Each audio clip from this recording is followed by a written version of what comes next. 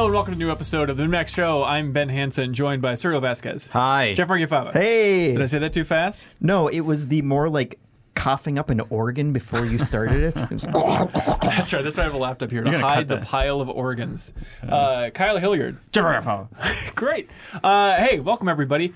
We are a Patreon. If you're not familiar with that, it is patreon.com/MinnMax2Ns.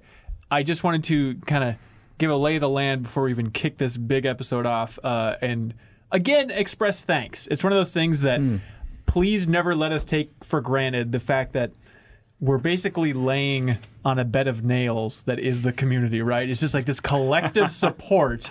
And if everybody dropped out at the exact same time, we would punctured. be punctured hard. If only one person supported us, we would be impaled by their support. I think the analogy works. Yeah. Anyways, I just wanted to say thank you, and thanks to everybody that's helping to spread the word. Like, there's still a lot of new patrons coming in, which is really exciting to see. And again, if you support us at any level, you can make the show better by leaving a comment or question or trivia or dare or whatever coming up in the back half of this show.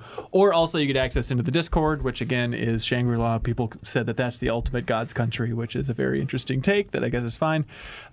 So again, thank you to everybody. We really appreciate it. You. Things have been great so far. Thank you. And cool things are happening, and cool things are coming. We're working out details on the first community meetup. A lot of people are curious about that, and that's going to be in Minnesota here, so come one, come all. But I will give details when we have them. I have a meeting this Friday about a potential space and stuff, so I'll figure that out. For this episode, we're not talking about Half-Life. I'm very sorry if you're watching the video version of this or absorbing it on Thursday or after that. We're going to have a standalone video on our YouTube channel, youtube.com/MinnMaxGames, 2 N's, of course, where we'll talk all about Half-Life. Probably a reaction video from Kyle and I if I can predict the future. I would like to watch it live and film my face and overreact. That's what you want, right? I don't think you can do this without being sarcastic, which is why That's my goal. I'll To be be sarcastic sincere? right now, but I'm going to look for details and get excited. Because the thing is, I'm a big Half-Life story guy. Yeah. And you're a big Valve guy, I think. Have you ever played Half-Life? Really? I'm a big industry guy. Okay. I've played half of Half-Life 1. So you get it. Yeah. The guy jumps, the doesn't talk. ideal. It's fine. As a person who owns a VR headset and loves Half-Life, interesting. I'm excited to see it, and I will not be sarcastic. What if Maybe a little it's sarcastic. exclusive to the headset you don't have, though? I'll be bummed. It'd be a hoot. Shenmue 3 we'll quickly touch on. Kyle has some very brief thoughts. Star Wars Jedi Fallen Order, we've all been playing, I do believe, which is a rare treat. Pokemon Sword and Shield, that should be a blast. Let's see, Kyle, you've been playing Pokemon? Yeah. Okay, you guys haven't started it? I haven't started it, no.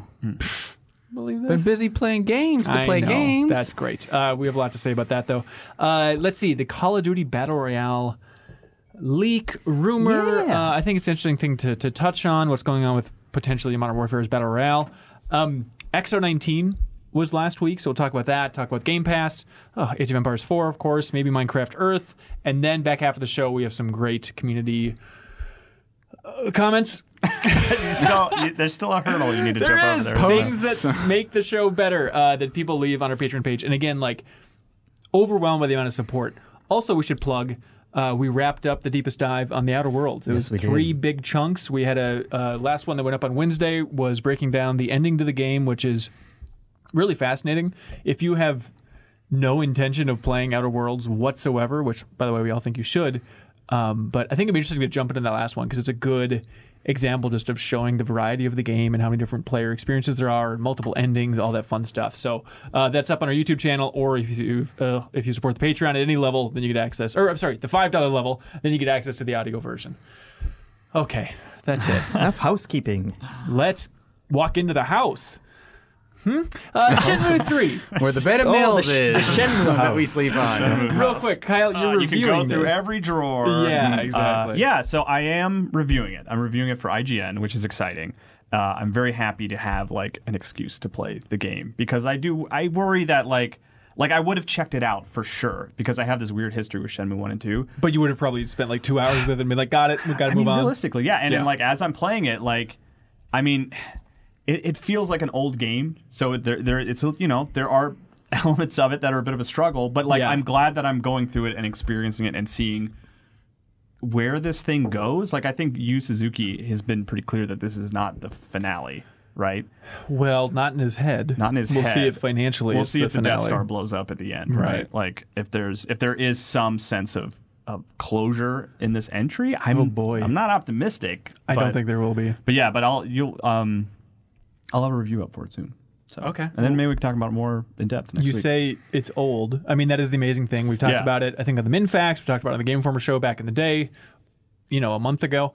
But just that idea of that team, like I went to YSNet before I left and spent a day with the studio. And like the conclusion at the end of that was like they're almost accidentally making Shenmue 3. They are trying to take the core of Shenmue 2, make a modern game, but because Yu Suzuki has such a different mind compared to other people in the industry, the game they're making feels like a game from like 2004-ish, right? It's still, even playing it now, this game, Shenmue 3, it's still kind of weird. Like, I think about Yu Suzuki. Like, he's not a guy that I follow particularly closely or anything. Yeah. But it's like, it's still crazy to me to think of that he came up with this sort of weird premise and idea for how this game functions and works so long ago.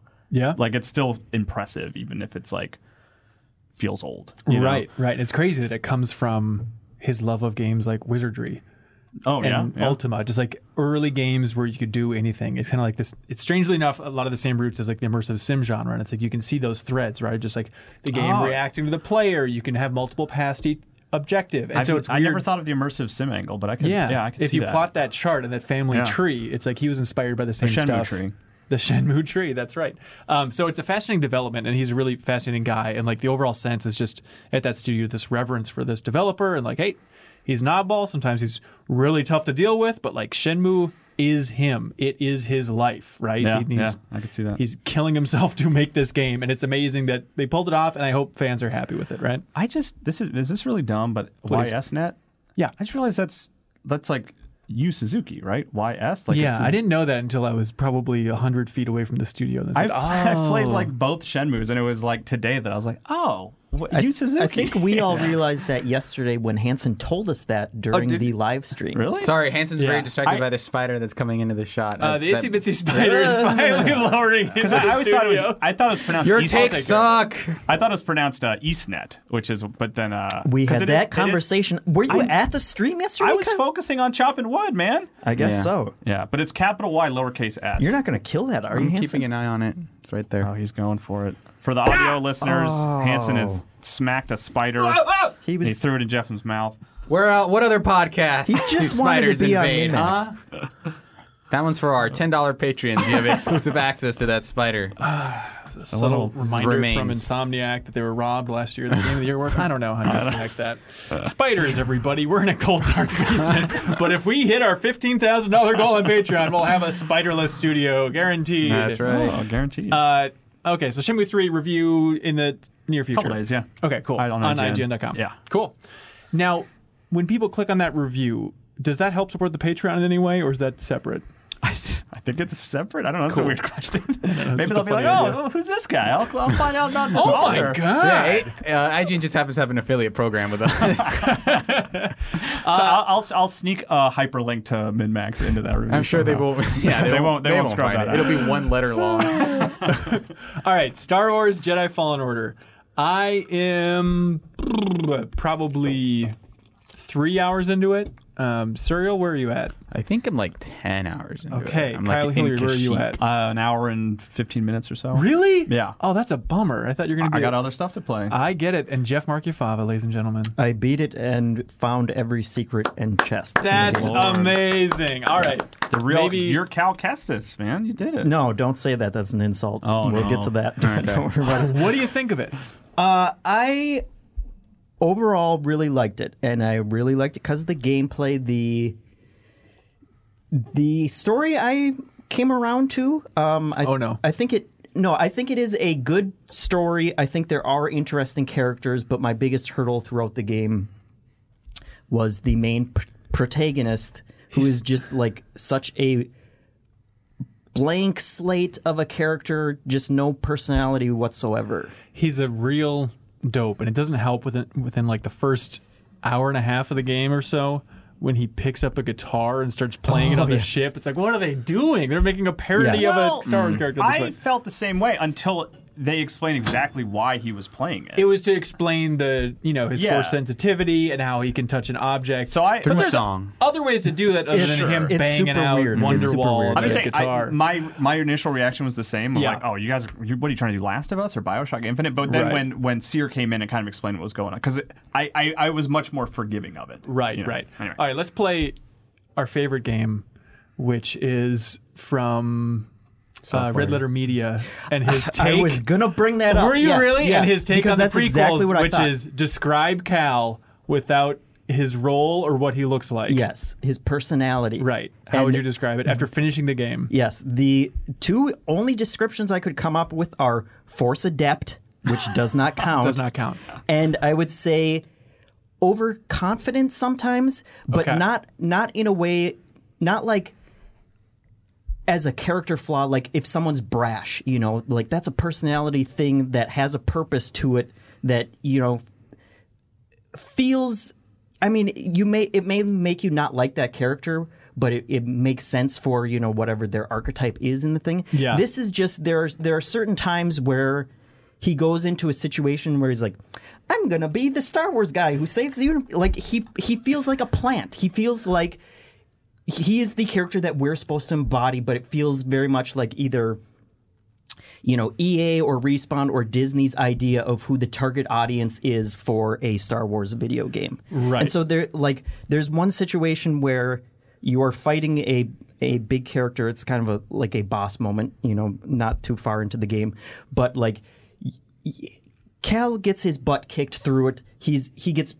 force pushed through a wall. He's about to die, and BD1, your little droid, he throws up a force field. He runs over and activates a console, and a force field comes up so that the bad guy can't get to you. And then 10 minutes later, the bad guy's taunting you on your headset wireless, however that works. Star Wars stuff. Why did you answer that call? Blue milk tooth. And Cal says, "Oh, what? You're too afraid to face me in person?" And it's like, you just got your ass kicked by this person. Like, you got saved by a little droid. Well, he's a plucky young rogue. But he doesn't even come off as that plucky either, or a rogue. Not plucky enough to be interesting. It's just like his spot in the story feels very unearned, and I know that was a criticism that people threw at Rey in the newer Star Wars games, which I never had a problem with Rey. And I think I think the difference for me is that Cal doesn't have any characteristics of a hero, like you could say that maybe Rey shouldn't have had so many, like she shouldn't have been as good at the Force or whatever. Yeah. But she felt like her core person was someone who could be a hero and who, deserved to be a hero. She was self-reliant, she was brave and whatever else. But I just don't get any of that personality. Well, aren't they trying to do it with the opening scene? And hopefully people don't consider it too much of a spoiler. You've seen a lot of it in trailers, but he reveals that he has the Force by trying to save a buddy, and that's the big hero moment, right? And that's them going out of their way to be like, by the way, that alien buddy, one of the most human performances of the year. I love that dude. I thought it was really good. And that's part of the problem is that all the other characters around him are more interesting than the character that you're playing as. Right. He's like a been spoken to type where it's like all the characters relay information to him and he's like, I guess I'll go do the thing you just told me to do. Yes, yeah. It doesn't feel like there's that agency of well, I have to save the day. Okay, I'm going to figure out how to do that. I'm going to figure out how I'm going to get to this place. It's like, oh, well, Sir will introduce you to this captain, and this captain's going to take you there. And it's like, okay. Yeah, most of his dialogue feels functional, oh, I can't get across this gap, or oh, BD, here's a hint, or you get a hint. It's like, oh, maybe this other thing could happen. And so much, the entire time I felt like, there was that period where Jesse Eisenberg was seen as sort of off-brand Michael Cera.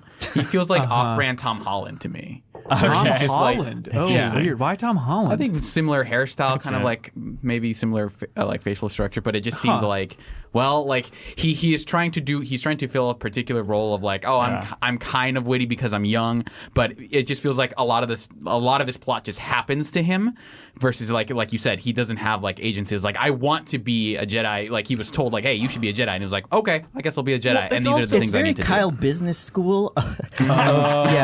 Just someone told him what to do, and so he just went along with it. I think this is why I like him, because he's got red hair and he's, Kyle Business School. It's also a frustrating character in the sense that, everyone else around him is constantly saving his life, you know? Yeah. Which I appreciate the fact that they don't make him just super overpowered. You know, like he is a fallible character. Okay. I mean, he has force powers or whatever, but it's like when he goes up against a person who has much more experience than him, he gets his ass kicked.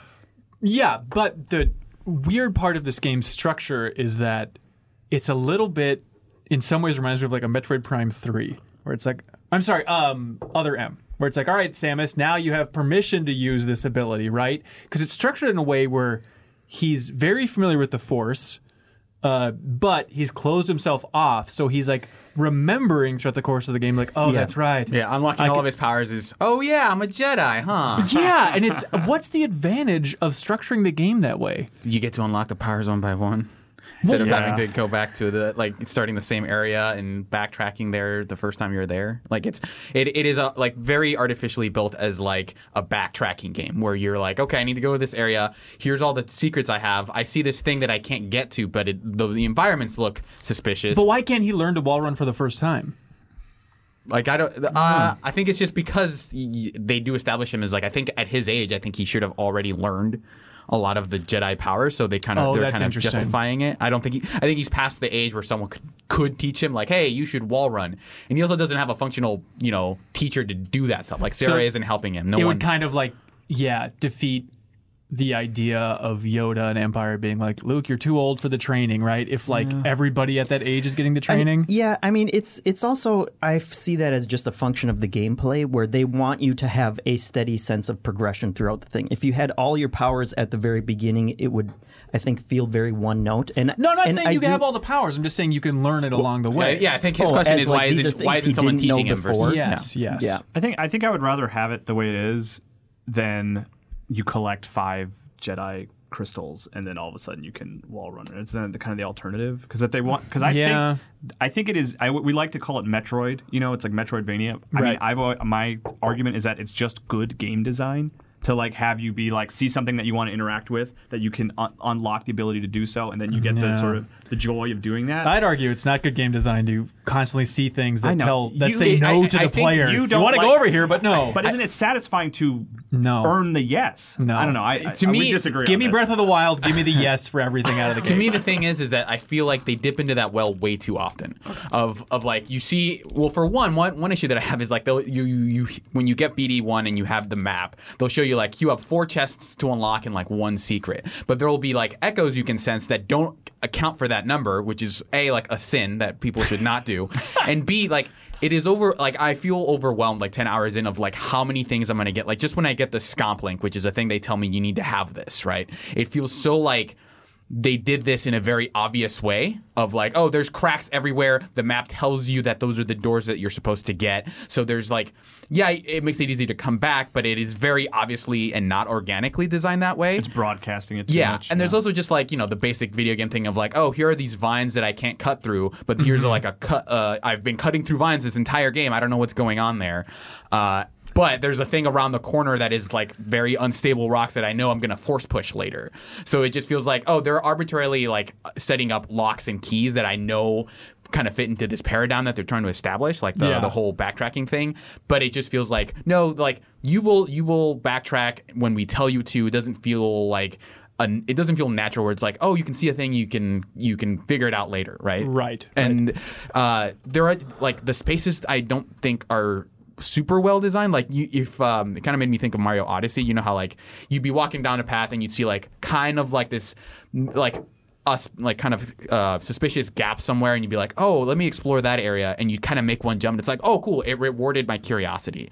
I feel like besides the very obvious instances, there are times where it's like, oh, that wall looks like I can run on it because it's like it happens to be like creviced the way wall running walls are, but then there would be nothing there. Like it's not a wall you can interact with. So it is like it makes Nintendo's design that way stand out because they reward you at every turn, whereas this feels like either they do or they don't, so it makes it feel very artificial the way that part of the game is structured. I hear you. I was surprised pretty early on that you get to choose which planet you go to. I guess I didn't see it as that type of game. I saw it as more of the Uncharted mold, and I think as the game starts, it feels so Uncharted, and then at around that point is when it really hit me what everybody's talked about. You talked about when you're on the cover story trip at GI, but just like, oh, they're going for Dark Souls. Yes. It is shocking. Yeah, I had that exact same thing. And I must have just forgotten that you and Reiner were talking about that when you guys got back. We wrote entire features about that. Yeah. With that headline. I was checked out that whole month. Because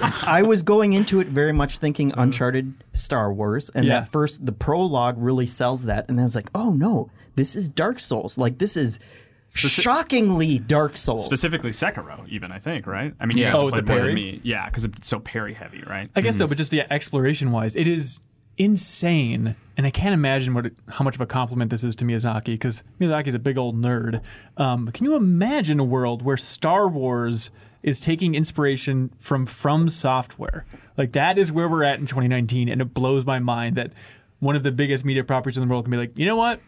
That tiny company over there, relatively, in Tokyo, they have a good sense of game design, and now it's going to weave its way into a canonical Star Wars project. It's just insane. Yeah, and for people who don't know much about it, like there are specific spots in levels where you meditate. Yeah, and that, bonfires, yeah. Yeah, that resets your health and also resets your health vials that you're carrying around, but it also respawns all the enemies. Right. And if enemies kill you, you lose all your XP and you have to get back to that enemy and attack them to get it back. Like, that is straight up the Dark Souls formula. It's really shocking, and the fact that that's so well known and commonplace in the game industry now, where a company like EA, not even to mention Star Wars, right, can take that. It's like, well, yeah, here's a new standard, everybody. It's just infiltrated the industry to that extent. Yeah, it almost feels weird because like it feels so at odds with like what they want to do with that as like a story, because it just feels completely arbitrary to like, oh, okay, I'm trying to do this thing, I'm trying to like pass this trial, I guess I'll go meditate. Like, it feels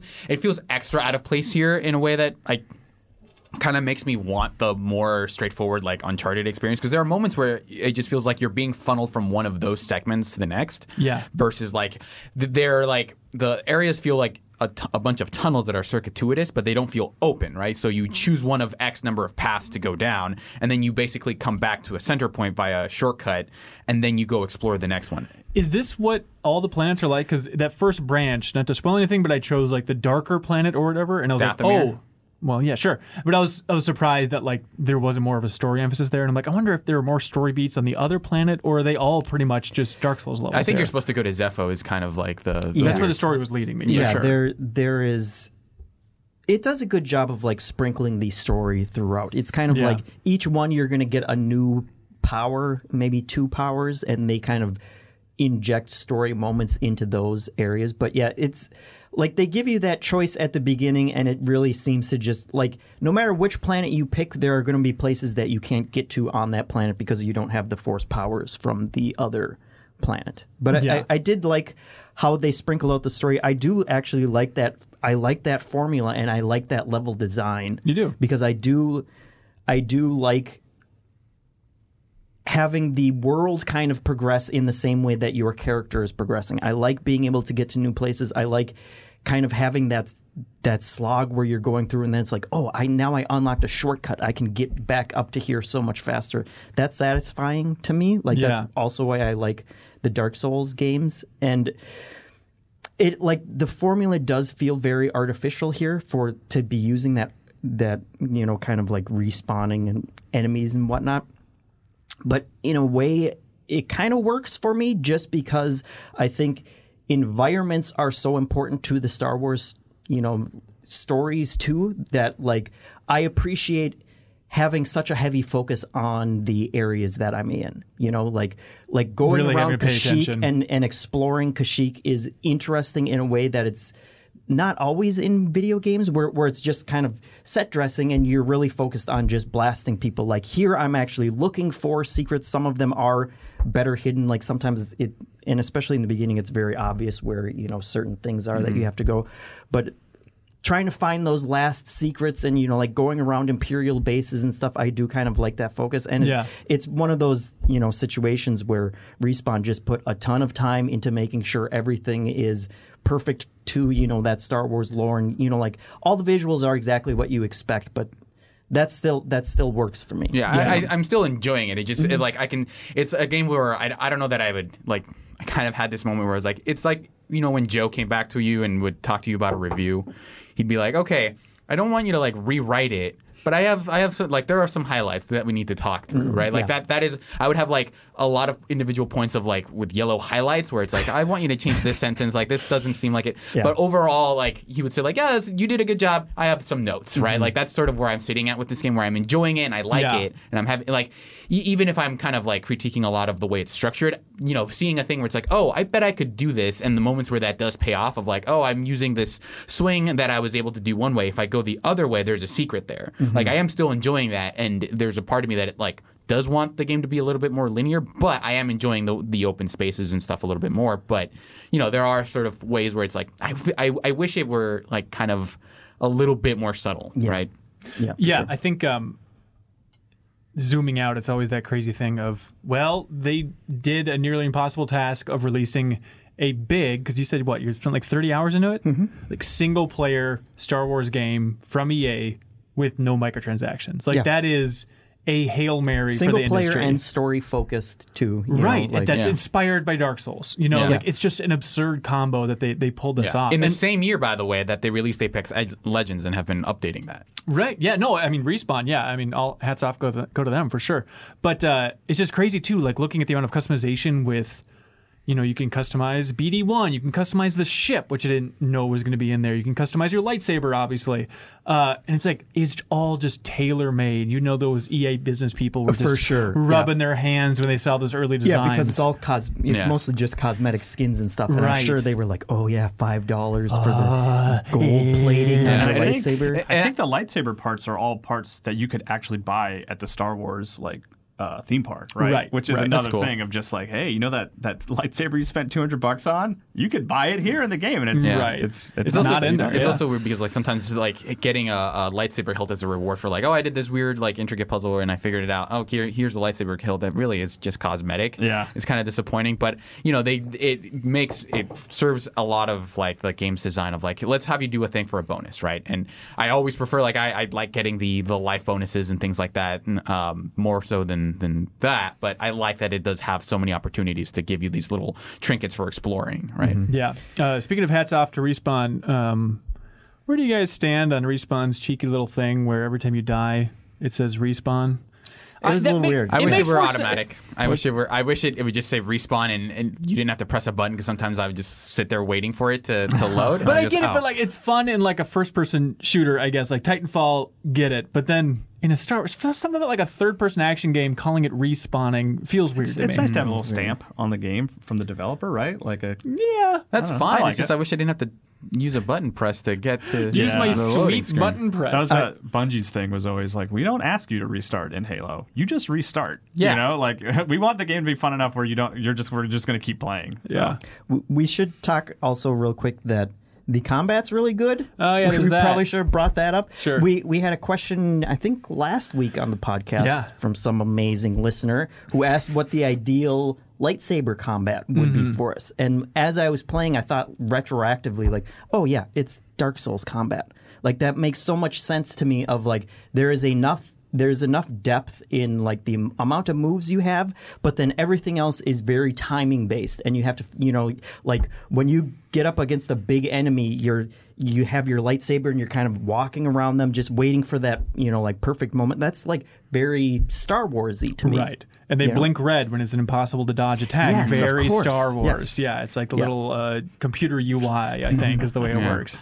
They don't really justify blocking because, like, how are you going to block a lightsaber attack? But you know, I've been enjoying having to figure out enemies like patterns and stuff. The windows for counters are friendly, at least on the normal difficulty. Yeah, I'm playing on Jedi Master. So like I feel like I'm hitting those blasters back consistently. Yeah, like that stuff, and then you know, just the idea of like, here's a guy with a Gatling blaster that you meet later on, and you just kind of like blocking everything automatically. Like that's your shield basically, is your own lightsaber, cool. And you just blocking things away. Like that's a really cool twist on that formula. Yeah.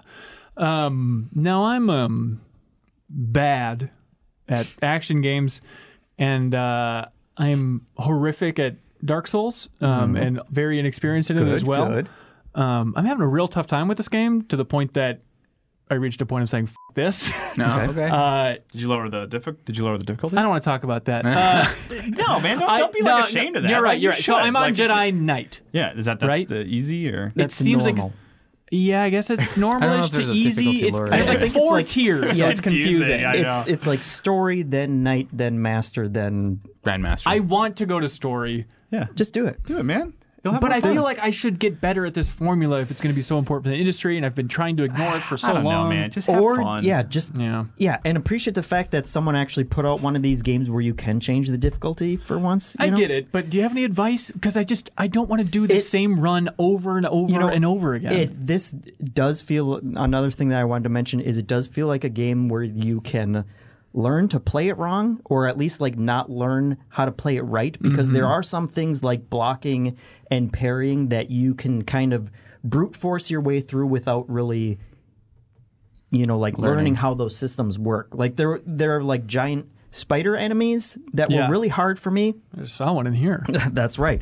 And at one point I was in an area with like 3 of them, and it was like, this is like, I'm just getting my butt kicked by these giant spiders. And then I realized that if you actually block one of their attacks, it opens up kind of like a prompt where you can one-hit kill them. And it's like, I was, 20 hours into the game at this point, because I just always just roll out of the way when things attack me. And it's like, sometimes like you really do want to let them hit you, but you're blocking it as it comes in just to get that parry moment and stuff. Right. And so you may want to look into that. Yeah. I mean, my advice is someone who really still struggles with Dark Souls and Sekiro, but like did ultimately enjoy them. The thing that I had to get over personally was just patience. I'm not a patient gamer in action games. Right. But like if you just stop when you encounter an enemy and take a second and don't try, like let them open up the attack. Like that's the thing I feel like I had to learn when I sort of finally started to embrace that style of game. Right. So I don't know if that'll help you. But. Yeah. Also, when you get force push, it really helps a lot too. Sure. And it's very satisfying too when like some of the Inquisitor enemies show up, which are they're just a pain in the butt. And it's kind of like that Indiana Jones moment where it's like they're getting ready to fight you, and it's just like, I'm just going to push you into this ravine and you're going to die instantly. Yeah. They do, like, most of those instances are set up in a place where you can kind of either push or pull someone. Yeah, you can also, like, very early on, you can slow them down, basically. So anytime you're about to attack, you can. It's almost like a free parry that you have limited amount of, where you can just slow them down, get behind them, hit them a couple times, and as long as you are attacking them enough to get back your force, you can kind of keep doing that.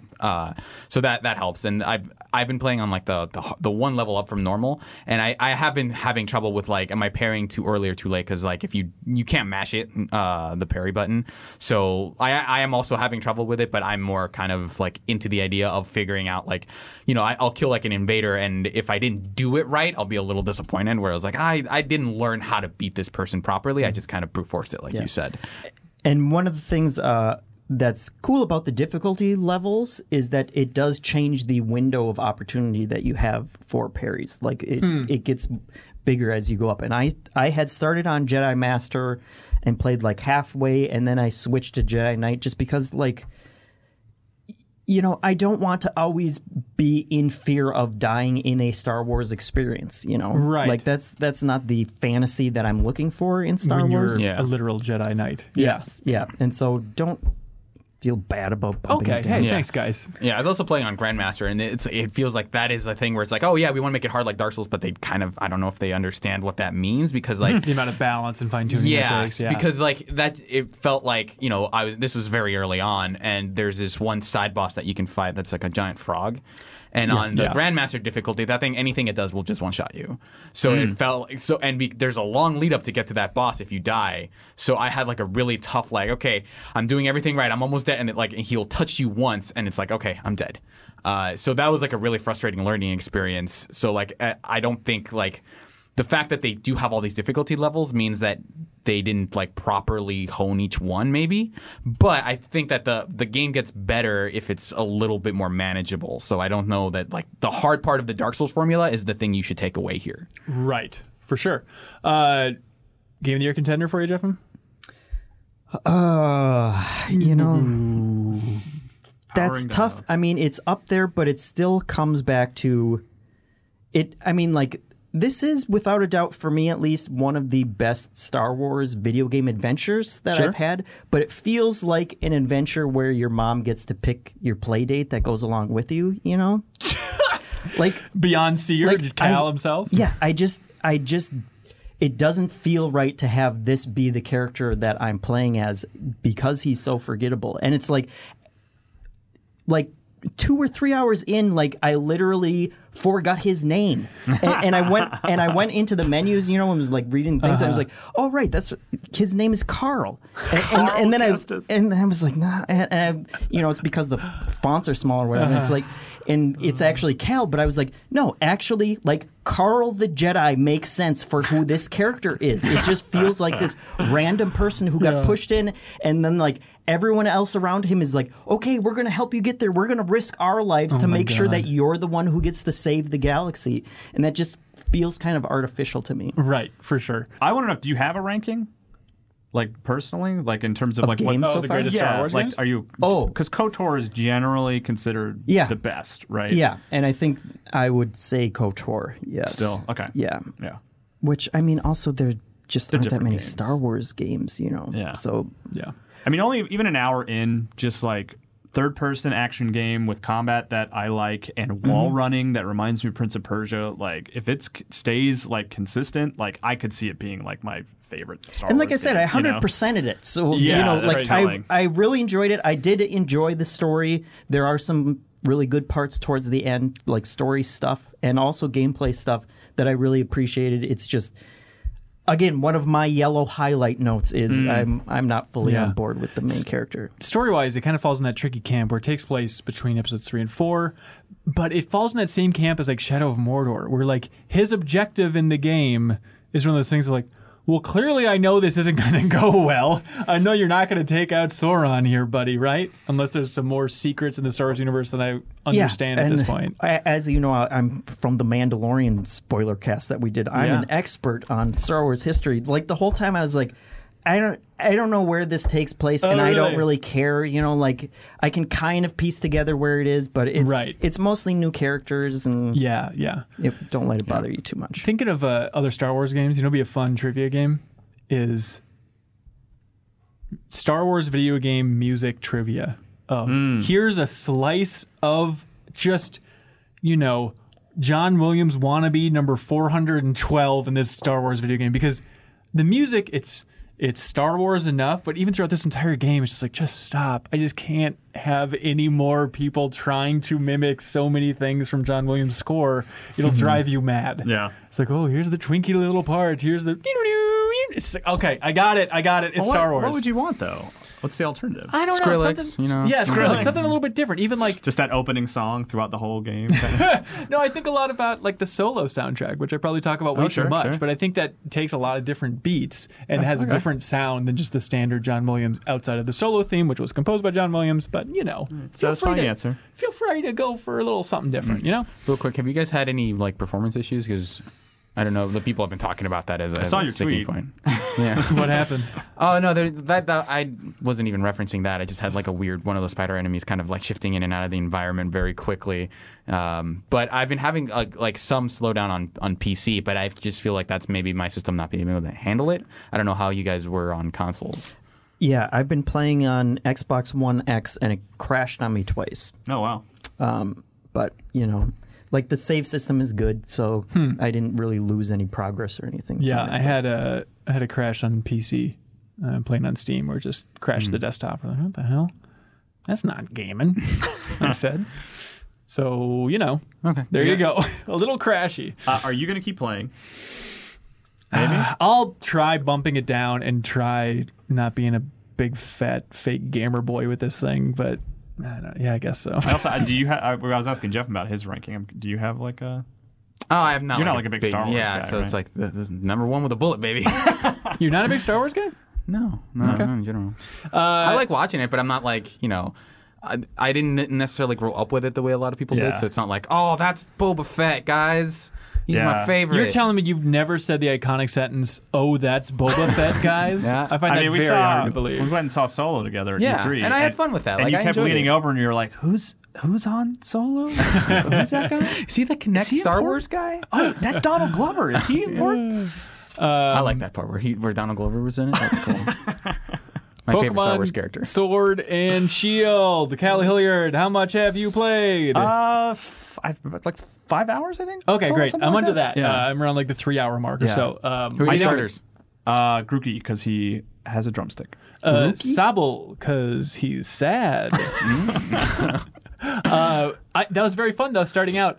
I don't know what the evolutions look like. Like, I really am happy that the Pokemon Company and Game Freak overall kept that a little bit closer to their chest this time around. I didn't put it on the back of the box or anything. And so it's just like this great mystery of like, I am leaning Sobble. It could be a disaster. And then I got to level 16 and said, okay, let's see where this goes. I still don't know where it's going. I had the exact same reaction with Grookey. I was like, oh, okay, this is the adolescent years. Let's see if you... Exactly. I mean, I've seen them, but do you want me to... I don't want to know. I don't want to know. I was even going to capture a bunch of gameplay for like the B-roll and the video version of this podcast, and I was like, oh, I don't want to do it because I'm using like the middle evolution for Sobble, and I don't want to spoil it for folks. I'll just go back and do some generic stuff. Yeah, my wife and kid both picked what's the rabbit's name? Score Bunny. So I've seen their evolutions. You're not actually here right now. But I'm sorry, man.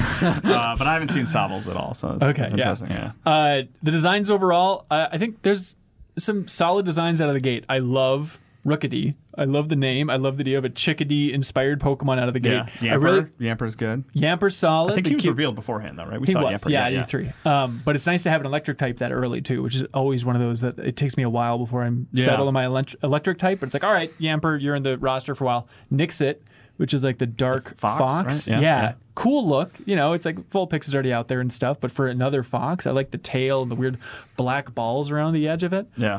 Is there like a Bidoof, like a Rattata, kind of like, here's the foreign Pokemon that I gave you. You can catch it if you want. Squirrel, with a very impossible to remember name. It's nice playing a Pokemon game. I don't know why it feels like it's been a while since I've played through a Pokemon game with like where I don't know the Pokemon. Yeah. I think Sun and Moon must have been the last one, but then I played Ultra Sun and Ultra Moon. Well, sure. But it feels like weirdly fresh. Like I don't know if it's just because I'm going in more blind than usual on this Pokemon. I think also they've been really conservative with marketing, which is good. Like I think it's paid off because it is like I'm using that screenshot button a lot. Where I'm just like, oh, look at this weird thing. Get a load of this freak. Yeah. Do you think it has to do with like the pitch for Sun and Moon being like, okay, we're changing a lot of things because please buy this 3DS game when the Switch is out. It's about to come out next year, and this is like, it's Pokemon on Switch. You guys are going to buy it. Whatever. I think the other thing about Sun and Moon is there was still a focus on first gen.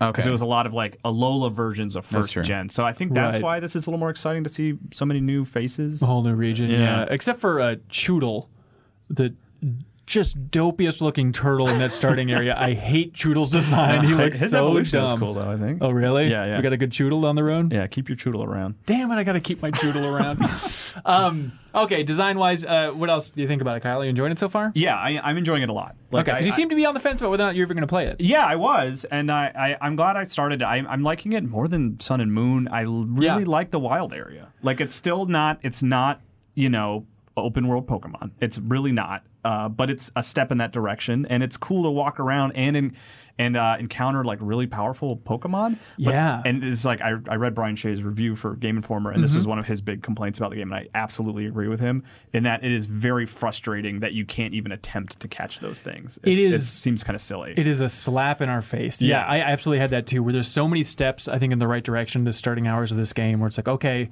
a lot of just simple quality of life things, like being able to swap Pokemon without being next to a PC, stuff like this. You can turn off the prompt for nicknames, which I was really happy about. Right.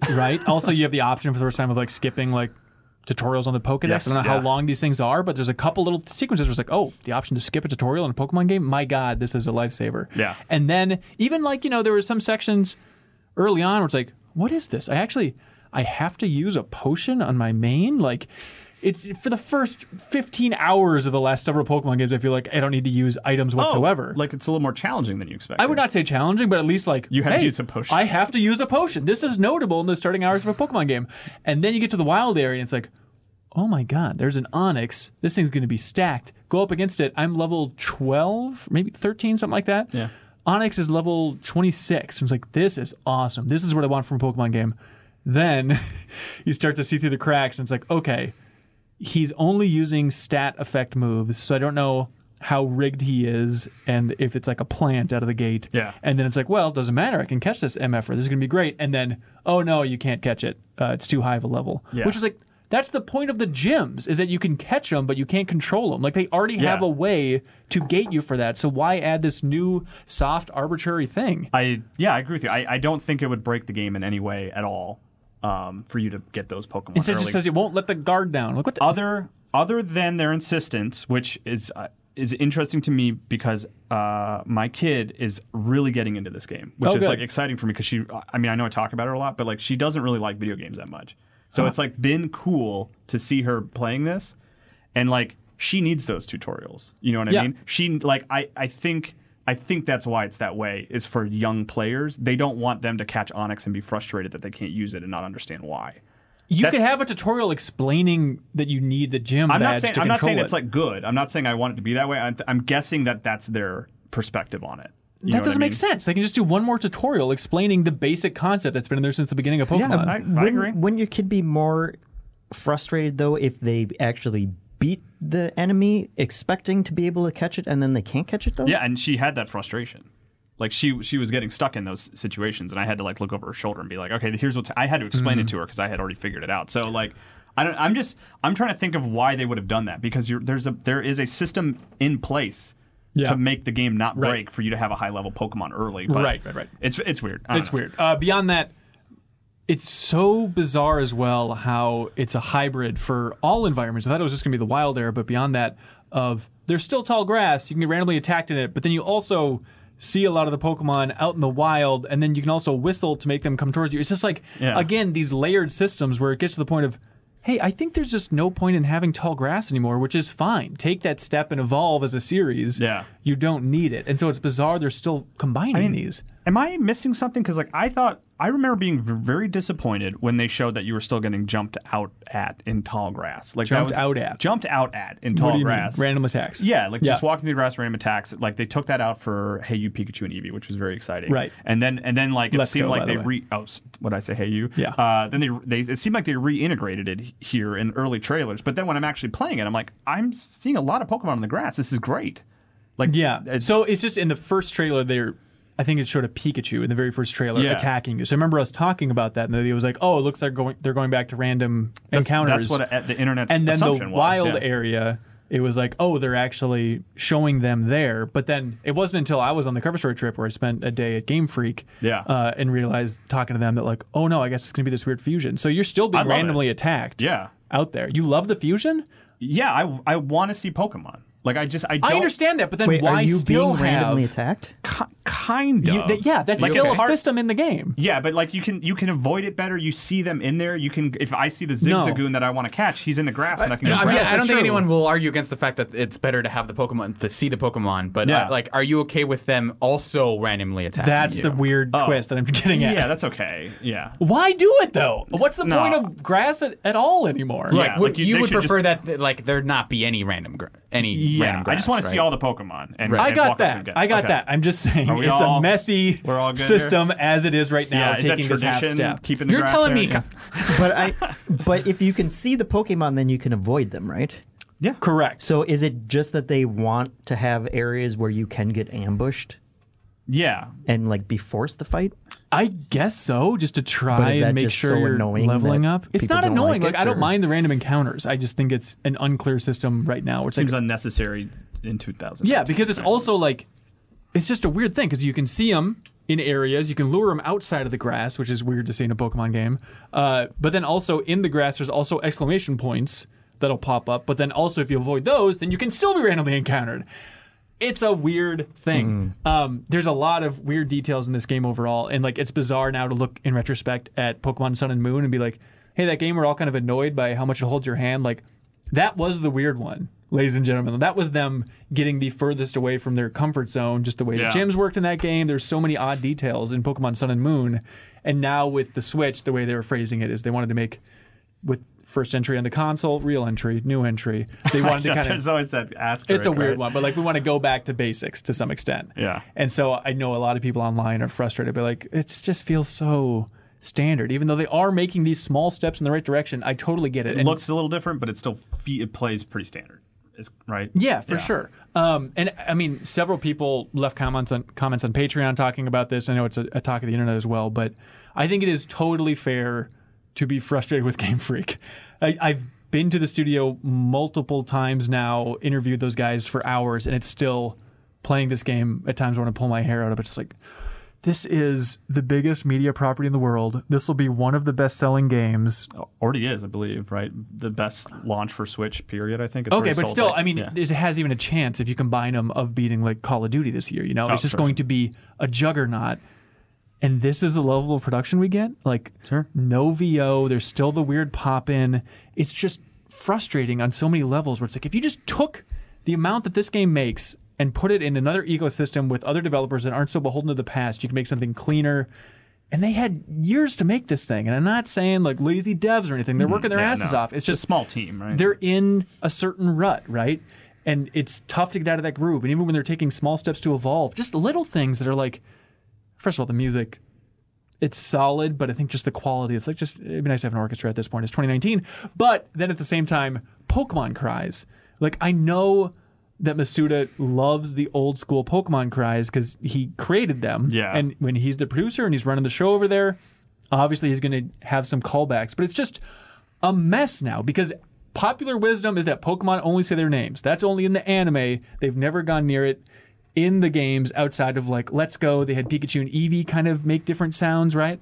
It's just a jumbled mess where they still do these gross, old, archaic, somewhat digitized cries, but then they also have speech bubbles for like cat-like Pokemon that say meow, and it's like, just get on the same page as a brand for what sound these stupid Pokemon make, for the love of Christ. Yeah, I mean, that stuff bothers me less, but I think what you were kind of getting at a little bit, at least, is like the sort of lack of technical proficiency that they seem to always continually be like coming up short on. Yeah. Like, it's just like technical shortcomings. They're not problems. They don't really draw the experience down that much. Right. But it's kind of like, the shadows and characters are popping in here. Like, that's you can't make the draw distance a little further for these characters and stuff. And like when they're on this relatively tight turnaround of having to get these Pokemon games out the door, I understand it, but it's to the point where it's absolutely fair to be frustrated by this stuff.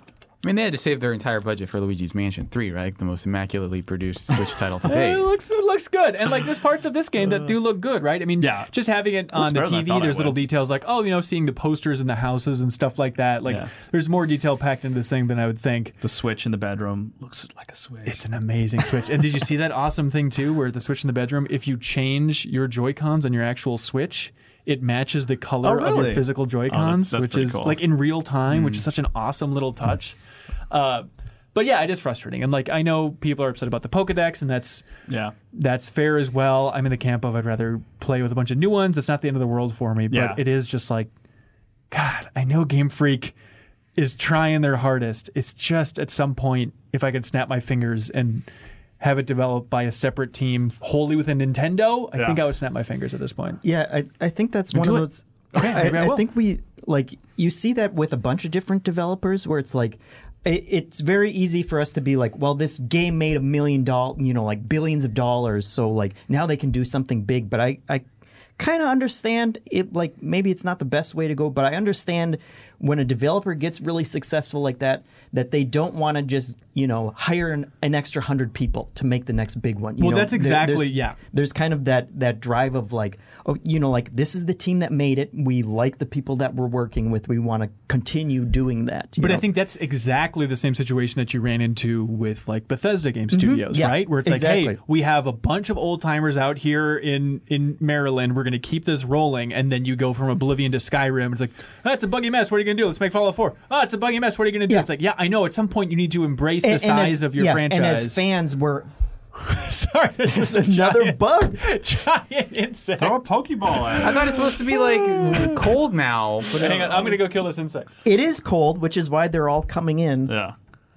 They're like, you were talking crap studio about size. Pokemon. You were yelling about that, Jeff. Yes, but that is like, and I think that every time I play a Bethesda game of just like, come on, man, like, hire more people that can actually get around this hurdle. But I can see the guy whose specialty is not falling through the world. That guy's out there. Or like specializes. I guess to Bethesda's credit, like they have done that where it's like, I think for Fallout 4 they brought in someone from like the Destiny team or something to help. That's such an easy marketing beat. Like, now the gun's going to be good because this guy worked on guns. Like, but it's like, sometimes you Todd just Howard impression. as fans playing the game, we want the big overhaul, you know, and I can appreciate, you know, when a studio wants to. Well, yeah, I mean, talking to Game Freak while visiting the studio for the Game Informer cover story, that was an interesting message. Is like from when we were out there in 2017, Kyle, there were like 100 people. Now they're around 200 people. They still have a lot of outsourcing and contract out with, you know, different folks to help with the game overall. But yeah, it's like realistically, you look at a team like the Destiny team, which is over 500. It's like compare the sales of those games. It should be insane. But it is just Masuda and kind of Game Freak's weird indie roots where they're like, we want to keep this small. We want to keep it manageable. Masuda made the comparison that he's like, it's like branches off a tree. You want to keep the tree nice and pruned and sharp just so everybody's aligned and on the same page. Otherwise, if we have to explain what Dynamax is to 400 different groups of developers, like it's going to be a disaster. Yeah. It's going to fall apart. And I understand that the downside of that is that it's not as ambitious as some fans would want at this point. But it's like, well, got to give credit to Game Freak. They're the ones stoking the fires. They created this stuff. Anybody like Masuda that wrote as much amazing music as he has, like I'll let him do whatever he wants with Pokemon, I guess. Yeah. But still, I snap my fingers. Yeah, and I think it's especially frustrating with them because the Switch came along and it's like, okay, now the handheld is the console. No like, way they have out, to make the UMFers. console game. Yeah. It's like, yeah, I guess. And overall, it is that feeling of like, hey, we kind of had it with Let's Go. Like, is this it? Is this the console RPG we want? It's like, well, not quite. Wait for this next version. In that direction. And then this version's out, and as I'm playing it, it's like, is this what I've wanted for the last 20 years of being a Pokemon fan? It's like, I guess it's close enough. I wanted that big moment of where I can pop a champagne bottle and say, yes, the console RPG that I always wanted. After you walked around the wild area a little bit, you like corked the bottle back and you're like, eh. I know, I popped it. It was just flat. Yeah. So the cork just kind of dribbled out. All of that being said, which I agree with you on all those points, but like I'm still really having a good time with it. Like I'm like weirdly. Yeah, look, I love the game too. Yeah, I'm liking it more than I thought I would. Like I really, because I guess because even if it's incremental, it still feels like a step forward, even if it's a small step compared to the past. And like, it's been awesome to watch my kid play it and like truly embrace it and really get into it. And it's like, and that's because like she hasn't really done that. She's only recently started reading and stuff like that. And to like her first sentence she read was "Game Freak lied," right? Yeah, that's right. She started reading and she was talking about. She started reading and you knocked the book out of her hand and said, "Play a video game instead." Yeah, is that bad parenting? No, that's good. You're doing it, Kyle. But it's been funny, even like little things like she was forgetting every single move. Sorry, every time Hanson looks over now, it's like, what terrible insect is behind me now? Scanning has just become EDF in the studio now. I'm just waiting to see where bugs are coming from. I'm sorry, you're talking about your daughter. Which I know annoys you, but this is like it's like annoying. It's just annoying. This is like an interesting time for her, and it's like fun. It's fun to sort of teach her Pokemon. Like both my wife had to go through this big process last night because she didn't fully understand how like forgetting moves works. So she was like way into the game and only had like one fire attack. I'm still confused by that. And like so we had to sit down with her and be like, okay, we're gonna go to the Pokemon gym. We're gonna get a bunch of your moves back. And then she was just like flabbergasted because she was so powerful and she was just ripping through everybody. Right. And it was super fun as a parent who like knows this franchise and like to see her like get into this game in a big way. And it happens to be that this is the one where it's happening. And fine, it's Jeff and I will adopt a kid already. Jesus Christ. Together. What's the are you annoyed as well by the Ycom stuff where it keeps showing up in the screen? Yeah. I can't find a way to turn it off, but it wants me to just like send stickers where it's like, hey, I like it in Ben theory. caught some turds. Like, what? I don't want that on my screen. I like the idea of knowing like what you're doing, what you're catching. What? Like, That's what the game is for. What do you mean? No, but I mean I love looking at other people's achievements when I'm playing a game at the same time. Just it's like, oh, how far are they compared to me? Yeah. Like I like that stuff, but like it is like way overbearing. It feels like it's like I want, if you give me the manual choice to go check in on my friends list and be like, oh, what's this guy doing? What's Ben doing? What's what's my wife doing? Like that's cool, but to just be like thrown on screen constantly is kind of like, I don't think I need all this. Maybe stuff. there's a way to turn it off, but I certainly can't find it. And for a game that I realistically just want to play a lot by myself, maybe I'll eventually experiment and battle other people and stuff. That's the point. But I haven't gotten to there yet, so I just want to ignore that for now. Turn off Wi-Fi, maybe airplane mode. Maybe Wi-Fi. It could be. All right, let's give you the Cal test. How would you describe the character of Hop without describing. Obnoxious. Okay, he's a real go-getter. At least that's a personality. He loves Lee. Yeah, his big he's old around buddy. a lot. And he's always wanting to fight you. I like the detail of like the professor's granddaughter or daughter. I think it's granddaughter. Yes. Okay. Spawn, we'll say. Sure. But I like the idea of she's like an adult and she's also being kicked out of the house the same time that like you 10-year-olds are going on your first Pokemon adventure, which is like, so it's like this weird discussion where it's like, oh, I guess even adults have to get kicked out of the house sometimes. So she's like, I guess I'll journey with you guys and try and figure out what this dog is. I hope that's Detective Pikachu 2 is like following a 10-year-old getting kicked out of their home and like making a life for themselves. Yeah, that'd be nice. So yeah, I'll finish it. I mean, it is comfort food. I'm happy to be playing it. It was a wonderful day of listening to a lot of impeachment hearings and playing Pokemon. Like, this is perfect time and a place. Well, baby. that's why you're all riled up about this stuff. Quid Pro Pokemon Are you doing Go. a bug scan? Is this what you're doing? No. Call of Quid Duty Poke Pro. Quid Poke Pro. That's good. Call of Duty. So this wonderful data miner on Reddit goes by Siniscalo. He dug through, apparently, Modern Warfare, and he is to be believed because he also leaks some multiplayer maps, which now they're trickling out. So everything's with a big grain of salt. Right. But it certainly seems like the inevitable is happening, and Modern Warfare is getting some sort of battle royale in the future. He says early 2020, which is interesting, but it's really confusing exactly how it's going to be released. Like if it's going to be part of Modern Warfare, if it's going to be a standalone thing. I'm guessing it's probably a fusion of the two. I would certainly hope that it's part of Modern Warfare. You think? In some way. I mean, are you talking like whether it's going to be paid or just in something that they're adding to the live services? I think so, yeah. I mean, also whether they make a standalone version of it, of like, is it going to be a free-to-play version? Probably. And then maybe if you own Modern Warfare, you can launch it from Modern Warfare's menus, but then also have some advantages if you've actually paid for Modern Warfare. Like you get some custom skins or something like that. Sure. Like, seems like a good middle ground, right? Interesting. Just to try and be better prepared for the future. Even though Call of Duty already launched their Battle Royale this year. Another one besides Blackout with Call of Duty Mobile. Oh, yeah. Did you play that, Kyle? Extensively. I reviewed that game for IGN. Really? The Battle Royale version too? Because it took a while to get to that. Not as long as you think. Oh, really? Because I think it's like level, I don't remember what the level was, but you get there really quick. Right. But yeah, that Call of Duty Mobile is solid. Like it's Really? Yeah. I started it. I played a lot of it. Okay. So I'm going to weigh my opinion a little heavier than yours. Sure.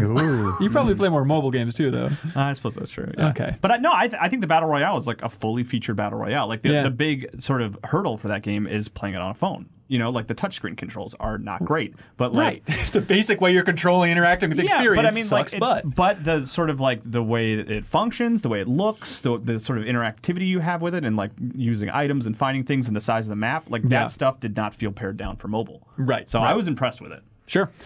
So what's leaked about this version is 200 players. Which, you know, everybody knows, the more the merrier. It'll change the game significantly. The better the servers. Absolutely. I mean, all the other ones are 100, right? Right. At this point? Blackout eventually worked its way up to 100. Yeah. Although there are some games that have like 60, and they're like, that's close enough, Battle Royale, right? Yeah, honestly, yeah. You can't tell the It difference. really is. I mean, Apex Legends, it's totally fine. The fun thing, the most interesting detail is here, it's like, okay, it's pulling areas from like Spec Ops missions and stuff like that. But the respawn system, apparently, it's based on respawn tokens. And this is from Siniscalo on Reddit here. He says, after one use, respawn tokens are disabled for the player. To respawn a teammate, obtain a respawn token, then drop their body near an ambulance. Once the body is dropped at the ambulance, the player will enter the gulag queue for a chance to win a 1v1 and respawn into the match. Which is a very fun so this is little American system. healthcare. That's right, baby. Right. Way to get political, Serial. Yeah, the gulag system is really interesting to me. Gulag system. Yes, but the idea of doing a 1v1 match in order to try and earn your way back into It's super fun. Yeah, that's super interesting. Those other details make me wonder, like, how efficient or like how like if you're actually going to be able to pull that off. The idea that like you have to find a token and then you have to carry your co-op partner's body to a certain place on the map. It'll be forgotten by a majority of players. Yeah, like you're just going to get shot in the head in the first 30 seconds anyway. We'll see. We'll see how it goes. But the actual 1v1 part sounds interesting to me. Yeah, for sure. And like, I was at Infinity Ward for the Modern Warfare cover story trip. It's a lot of cover story trip and travel talk this episode. But they were so cagey about like not ruling out that a battle royale is coming, and like asked about it. It's like, we like that mode.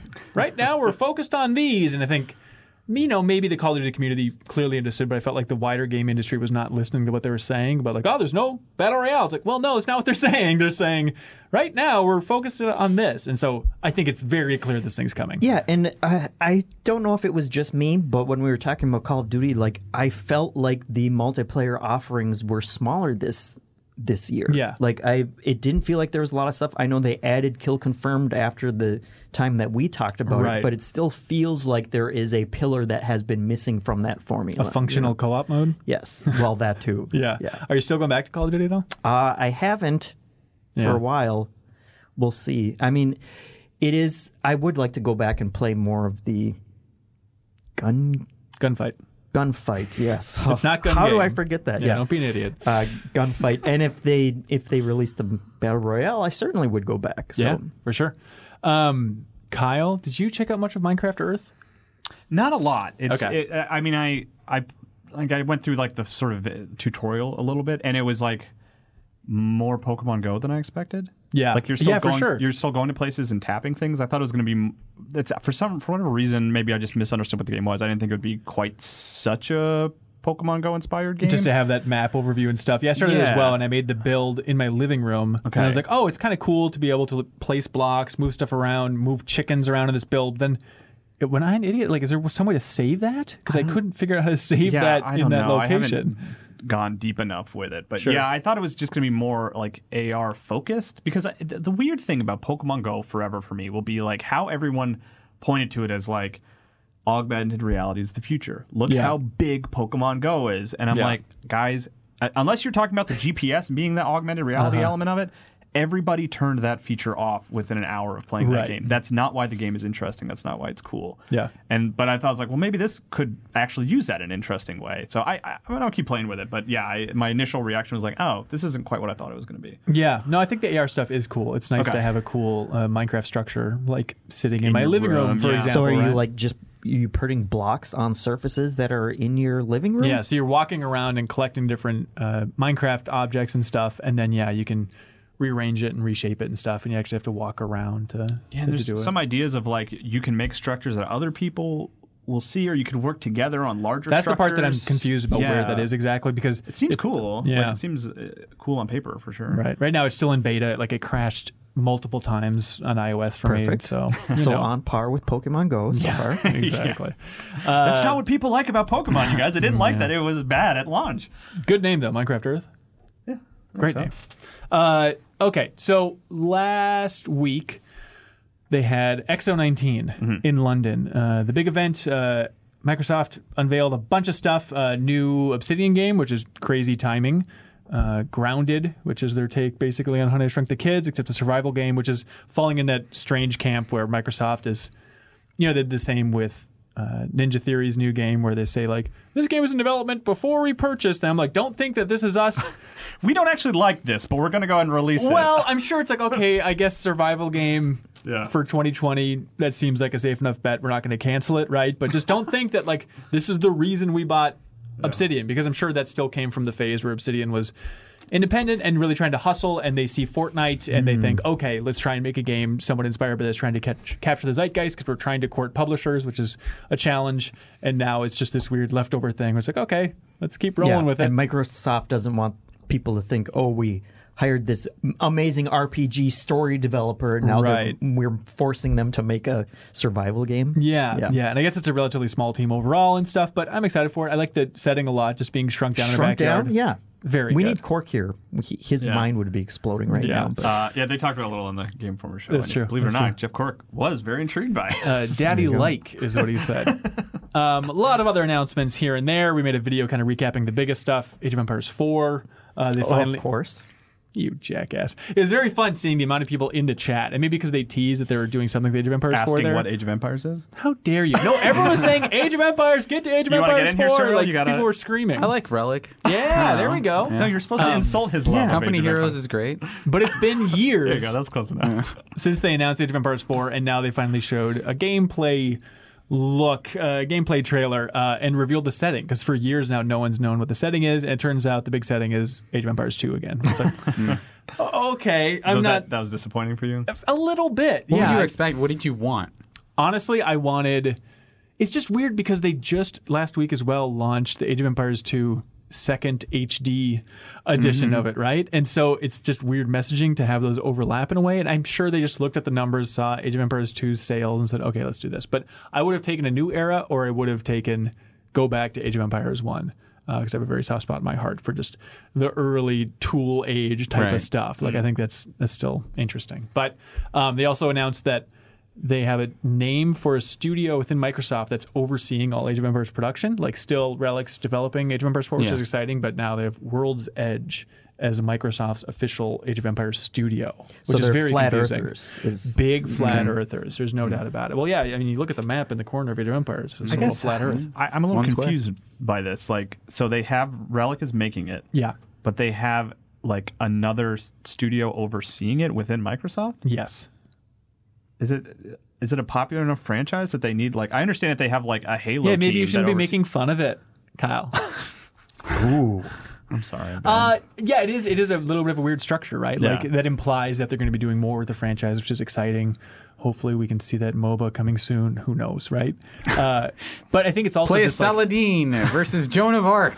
Yeah. Hey, that sounds kind of cool. But in terms of like Microsoft doubling down on some of its biggest franchises, like, it's rare to have something around as long as Age of Empires. It's been over 20 years now at this point, right? Yeah, I guess franchise. I guess I'm just like, why isn't Relic just like in charge of it? Like, why? Because they're just not Microsoft. Because they're not Microsoft. Yeah, you need to have a Big Daddy corporate. It feels like if 343 was basically contracting out Halo to other developers. Which, to be fair, that's a great point, because that's originally what 343 did, right? Is they were originally just founded, and it was like, okay, Bonnie Ross and folks, and they're going to contract out. And I think they contracted out with Gearbox originally, was the idea that Gearbox was going to make Halo 4, and then they quickly realized, you know what, let's just build up a whole internal team. And you don't want them anywhere near Marines.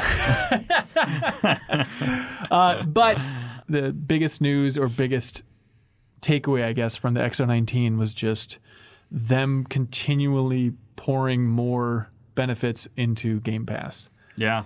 It is to the point of absurdity. Like, okay, so you can pay $1, and for the first 3 months, you get access, obviously, to all of Game Pass. You also get, Xbox Live Gold.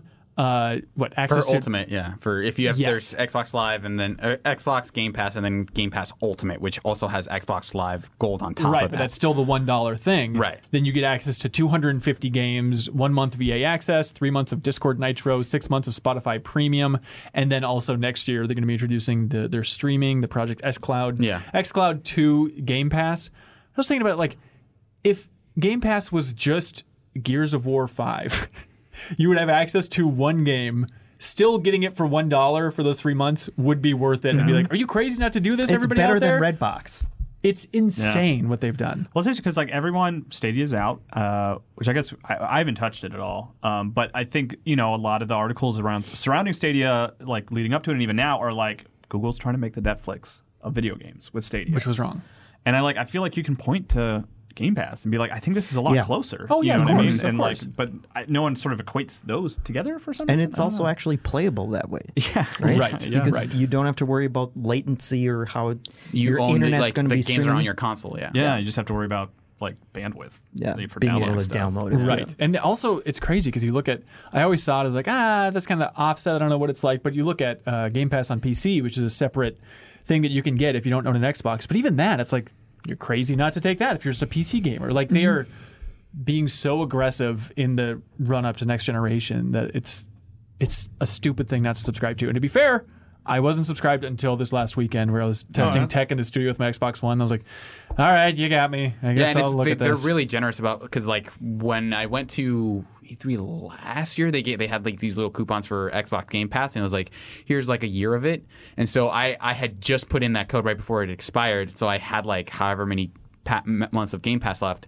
And when I signed up for that deal for $1, it basically turned all of that time from Game Pass to Game Pass Ultimate. So it was like this weird, like, okay, well now I suddenly retroactively got a whole bunch of months of this other service. So they really want you in that ecosystem. And it's making me think that like Project Scarlet is like almost secondary to Game Pass to them, and like going forward into the future is like this is their number one. Like this is Microsoft's Xbox is like the idea of Game Pass. Like even more so than having another console. Oh, for sure. I mean, and which they must be looking at Netflix and saying, we want to do this. You know, like and no one else is stepping up in a big way in the gaming space. That makes so much sense for a business model for video games. Even if we're losing a ton of money at this point, let's just do it. I mean, and again, at the X19, they announced, you know, like all these Final Fantasy games, all the remasters, stuff like that are going to be coming to the Game Pass. Old Kingdom Hearts games. Yakuza, Yakuza. It's just insane. And that stuff makes it worth it because it's like before it would be like, oh well, you know, there's like I already played it on PlayStation, or like here's a port that's coming down that you would play the normal way. It would be like less exciting. But the idea of like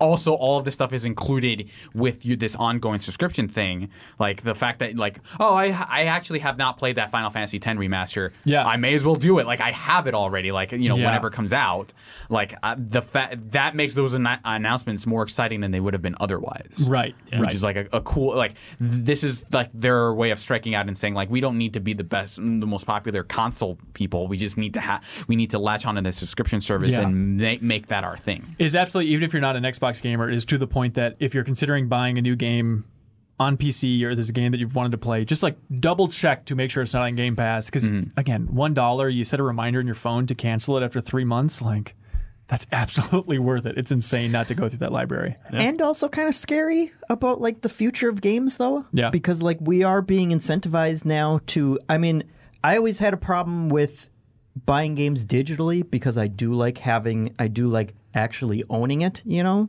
You know, like, so when you have the physical copy, you have the rights to it that you are ceding when you buy stuff digitally. But this takes it that further step of like, there are games on Game Pass that I would have bought and I would have wanted to keep in my collection, but now I have temporary access to them, you know? Which I don't mind because it's a great deal for me, but what is that going to do to the future of games? I guess hopefully they are compensating these game companies well, at least well enough for them to sign on for it. Yeah, but apparently. Yeah, I'd love it's to a brave new world. Those deals, for sure. Witcher was another one, wasn't it? Witcher 3 Wild Hunt. Yep, it's going to be coming for sure. Yeah. Crazy stuff. Am I the only one excited for playing Halo on PC? No, I'm super excited, except I'm annoyed with the weird trickling rollout because it's like, okay, December 2nd, I believe it's going to be. December 3rd is Reach. Okay, 3rd is Reach. Yeah, it's like I just want to play Halo 1's multiplayer on Steam. I want to do that so badly, and I don't know when that'll be coming up. So is Reach, as an owner of Master Chief Collection on Xbox One X? I don't think you have access to it. Is it exclusive to PC, or I have to buy Reach? No. I think it comes to, but like you don't get the PC version. Oh no, right? yeah, but fine. I think if you have I think you will get Reach on Xbox. It might be it might be DLC, but I don't know for sure. I was playing Master Chief Collection as recently as like the last 2 months. Really? I randomly was just like killing some time. I was like, man, I haven't thought about ODST in a long time, and I played like the first 30 minutes of ODST just because it was like, oh yeah, Master Chief Collection is really great, you know. Hey, did you see that Golem came out? Marty O'Donnell, the new VR game that for years it's been PSVR exclusive. I think so. Yeah, I interviewed him about it. Like I feel like 2 years ago. They've been so quiet for so long, and then I saw like one tweet like, "Man, it's out." Like, what? Hang on, let's see. Do you think people like it? They, I know they released a soundtrack for it like a year ago, which is like on Spotify, and you can listen to it. But yeah, okay. So we're looking at reviews. Is that what we're pulling up? Yeah, hang on. There's Gollum on PC, which I don't think. There's the character Gollum. You're looking at the Metacritic for Gollum as a from character. Lord of the Rings. Oh yeah, it's like a couple different. But reviews. it came out with it definitely dropped with a whimper for sure. Like I haven't heard anyone talking about it really. What was it supposed to be? You were, I think if you want the premise of the game is like you're a little girl in a bedroom who can remote control these giant like rock creatures, and you're sort of exploring this labyrinth remotely. Some sort of unnamed rock creatures. Yeah. Okay. Don't know what that would be. Golems. But and then it had the composer for Halo was working on it, both I think in music and even a little bit of design as well. Yeah, and then also the lead designer was Jamie Griesemer, who was a designer worked on Infamous, Second Son. Okay, but before that, obviously, Halo. We interviewed him on the Game Informer show maybe multiple times. Yeah. Oh boy, I see at least one score. One there. review from Push Square has it at a 4 out of 10. No. Okay. Is the little girl murdering people with the golems? I think you're fighting other golems. Which is fine. There ever been golem fiction where the golem isn't killing things? Is that what they do? Typecast. That's messed up. They're like protectors, right? They were like protectors of Jewish people back in the day. Like that's like the lore. I don't know. Is it really? But they murder people, right? I think so. Yeah. You're into that? Well, it's just weird that a little girl's controlling him to go around and murder people. Maybe they changed it. What kind of message are we sending? Hold on, let's Google the history of golems. In Jewish folklore, a golem is an animated anthropomorphic being that is magically created and will never murder somebody. Magically created by tiny girl. That is magically created from inanimate matter, usually clay or mud. Mm-hmm. The word was used to mean an amorphous, unformed material in Psalms and medieval writing. Okay. Will you look at that? And so this was PSVR Oculus, or was it? Yes, PSVR. Let's move on. Okay. Let's not have an uninformed What other conversation podcast about will you have Golem? this exclusive coverage? It may as well be like a cover story that we've got rolling here. No one else will talk about the deepest dive on golems. I was Googling golem. I was just going to say, because I think we still want maybe at some point in the future for our Great Goatee Hunt do like a VR day. Right. And maybe I was just curious. It's like, we should put that on that list. Great Golem Hunt. Absolutely. Yeah. So, Great Goatee Hunt is a stream we do every Tuesday. We let the community vote if they're a $10 supporter on Patreon. Since we're coming up towards the end of the year, I don't know how you guys are feeling, but like we have a lot of great games from 2019 in our back catalog that we can pull from, make people vote to decide what we actually stream every Tuesday and stuff. But we might have to start doing some of those rapid fire. Like I'd be up for streaming some just so we can squeeze in some of the big 2019 games that we missed because MinnMax didn't exist. But that reminds me of supporting us on Patreon, patreon.com/MinnMax. 2 N's. Thank you, Kyle. And a couple people have been very generous. So you've been inconsistent because sometimes you say it immediately, and then how would you like me to ask, do it? I don't know. I'm going to keep you guessing. Okay, all right. Yeah, but a lot of people support us at the $100 level, which is very sweet. If you do that, you get to be on the video version of this podcast. It's appearing right now below the table. Also with a brief little plug, if you'd like to throw it in there as well. We put that in there. For $400, we will give you a shout out. Hey, if you have a small project you want to plug, a happy birthday message you want to send, anything you want to communicate. We'll blow kisses. Anything you want to communicate over these microphones. We're more than happy to do it if you support MinnMax at the $400 level, which is very sweet and supportive. But it reminds me of beating down Brian, who supported us to get us out of the gate. A huge lifesaver there. God bless him. And then Richard Mady, hero of the people. This Richard Mady. He's the best. Speaking of VR, he says, hey everybody, check out To The Top, a VR platforming game that brings old school challenge with new school tech. The official PlayStation magazine gave it a 9 out of 10. It's now available on PSVR, Steam, and Oculus Home. And as Richard Mady insists that we say, To the top! We did it. Thank you, Richard. Thank you, Richard. Appreciate it. Help spread the word. Hey, those slots are open, everybody. If you're listening to this and you have a project you want to plug or anything you want to plug in general, it's not even slots, right? It's unlimited. Don't say that. They're going soon. Oh, yeah, we're running out. Get your collector's edition of this shout out. We had a lot of people, once more, leave a bunch of wonderful comments on our Patreon page. We have a post every week that says, hey, send us your greatest questions, words of wisdom, trivia, dares, games, thoughts. What I think it was like 120 over that or something like that, just for people leaving comments. It's amazing the amount of support that's there. Thanks everybody that writes in. I really appreciate it. I would love to whittle it down to some of the best ones, but they're all the best ones. But what do you guys think about this? Because I always love ending on trivia or a little game.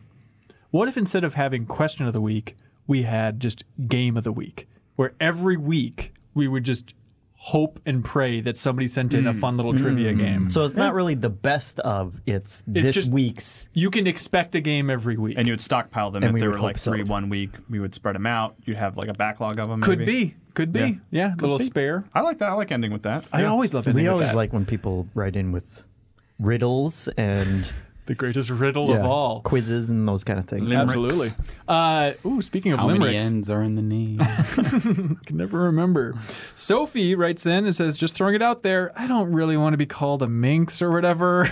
Yeah, that's fair. Yeah, Jeffin was pushing that, Sophie, like some effing maniac.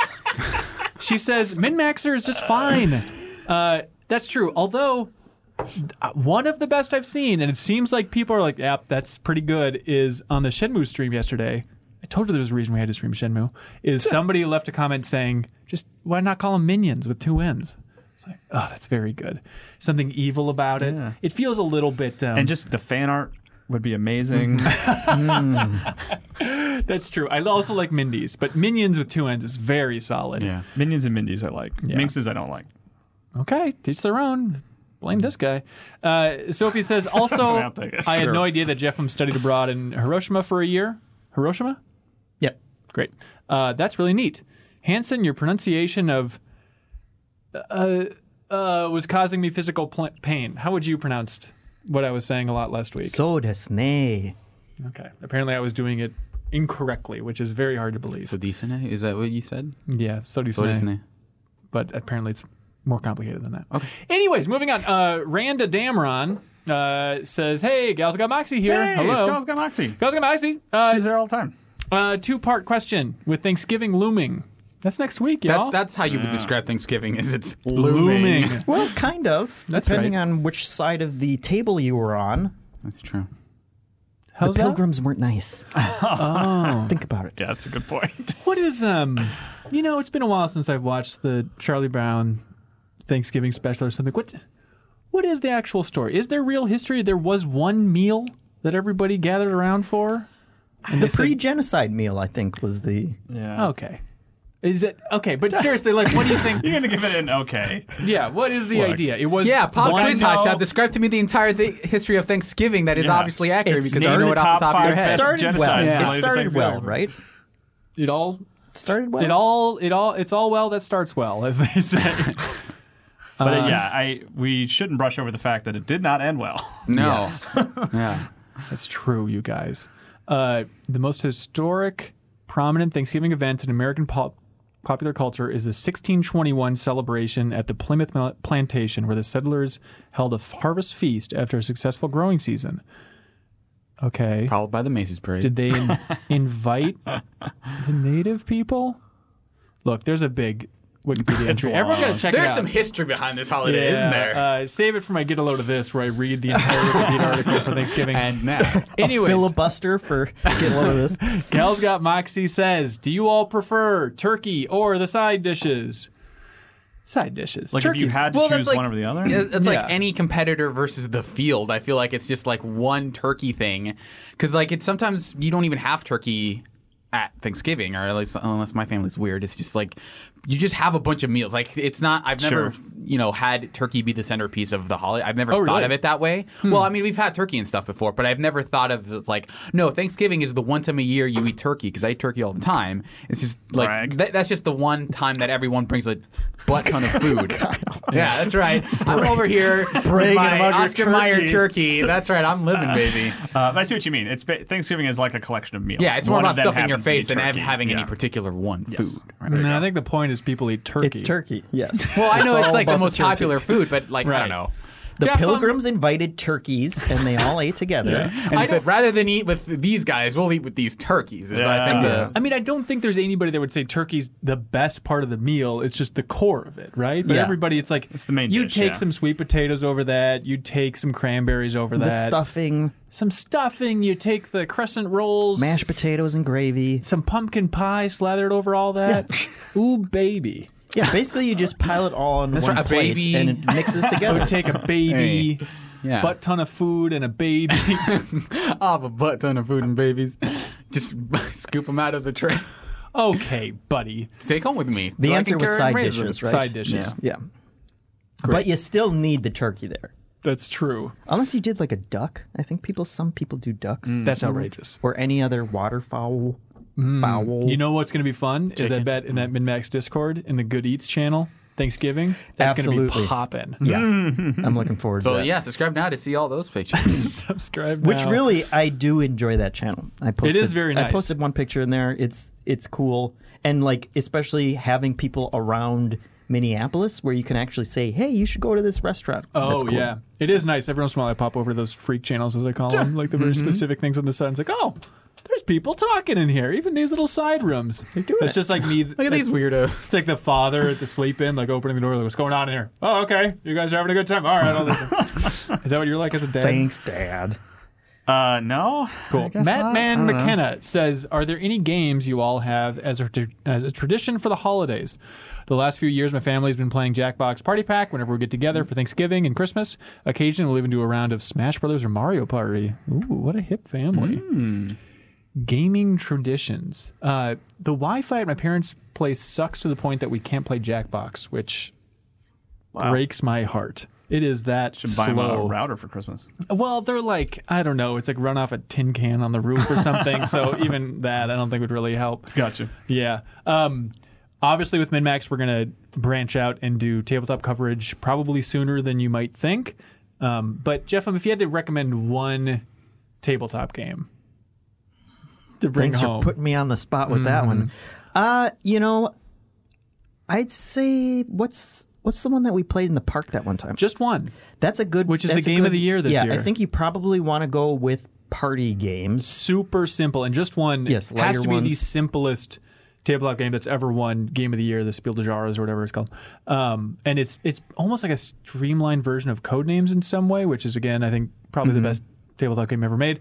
But with just one, it is literally just okay. You have 5 words.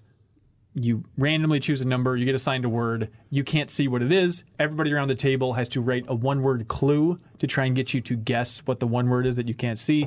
The catch is that if people write the same word, then theirs gets canceled out and you don't get to see those. So everyone's trying to come up with different oddball one-word clues to get you to guess your one word that you can't see. Hilarity ensues every time. And yeah, it's super fun. I think it's more expensive than you think. It's a super simple game, but it's like maybe up to like $50 or something on Amazon. It's ridiculous. Wow. All right. It shouldn't be. That's probably if it was like sold out, so, especially if it won the Spiel des Jahres. Yeah. Like those games usually sell out and then they're more expensive. But That could be what it is, yeah. I want to say I saw it at half price. Sometimes it sells board games for cheap. Oh, yeah, I was way off. Yeah, it turns out, around $30 or something like that, but super fun. That'd be a great one to bring home to the family. Let's see. Also, you know what else is a tradition around Thanksgiving, Jeff Markiafava? Falling asleep on the couch after you eat too much? That's right. I'd argue it's giving thanks for the year. Oh, right. And no promises, but please keep your eye on MinnMax's YouTube channel next week. Tim Laro says, what do you think will be the consensus game of the year this year? Set aside the MinnMax race between Jumanji and Shenmue. What will be the 2 or 3 games that all the other outlets will be debating between? Metacritic says it's going to be Resident Evil 2 versus Sekiro. No way. I think that's an interesting matchup. I think it's going to be Control versus Outer Worlds. For everybody else? For most people, yeah. I think you just thinking Giant Bomb? I think Giant Bomb's absolutely going to be those two. Looking at scores and stuff, I know that they're like... I know that a lot of people are really gunning for Control. I know that there are people like... I mean, Game Informer wasn't the only outlet to rate both of those games pretty highly. I think that's going to be... I think those 2 games, I think, are a pretty good cross-section of everyone played it and everyone liked it. It's the safe choice. Yeah, I think those are the choice that like, hey, Control. I want to like if I'm like a big fan of Control and I want people on my side, I have the most support there. Where even like, I think I don't know why, but there may be some reservations about Resident Evil. Is it a remake or not? Even the fact that question exists, even though I don't agree with it at all, I think there might be a little bit behind that. And Sekiro, I feel is such a even as big as it is, it feels like a either you love it or hate it kind of thing. Yeah. Whereas I think Control and Outer Worlds, I think are both games where it's like everyone can kind of agree these are pretty good. That's interesting. Reeves was reviewing Control when we all got canned. Yeah. What was the Office vibe for Control when it came out? Were there like more people who were playing it and super into it? I think everybody liked it a fair amount. Yeah. It was not the talk of the Office from what I recall, but everyone was kind of, I think, a little bit in that camp of just like, yeah, played it, enjoyed it, That was about it. Okay. I think Resident Evil 2 is going to be I think you make a good point about that. Is it a remake kind of question? But like that's the one that I'm seeing everyone even now being like, as I think about it, I'm kind of leaning Resident Evil 2. I can totally see that. I need to finish it. At some point, you guys, I need to finish that. The ending will drastically change your opinion. If you had to predict what ours is going to be. Ooh. I don't know. That's tough. I think that's going to be the problem that we're going to run into is I think we're all going to have very different lists. Oh, wildly different. Yeah. Like I'm still kind of a Control guy, still probably at the top of mine, but like I'm liking Death Stranding, I'm liking Star Wars, I don't know. I don't even really feel like I have a good because like sometimes around this time you're kind of like I kind of know where I'm leaning. Yeah, there's always a difference between like okay, I know that this game is my favorite of the year. But I don't know that I would like be the person who's super adamant about like, no, this has to be game of the year. Yeah. So I'm just not sure what to bring to the table in that regard. Whereas I feel like I have a pretty solid like the top 5 at least at this point. But we'll see. Dominic Sachoki says, "Dear MinnMaxers, I don't respond to that. It's clearly Minion. No, I don't know. I don't know what we are. Then are we also Minions? No, I don't think so. We're the Gru. We're the Maxians. And then they're the and minions. The 3 little That's girls weird. that he's raising. You're Gru, and we're the 3 little girls. Yeah, we're your golems or whatever. It's true, Jeff. Don't shake your head. What's one game this year you think has gone unfairly under the radar?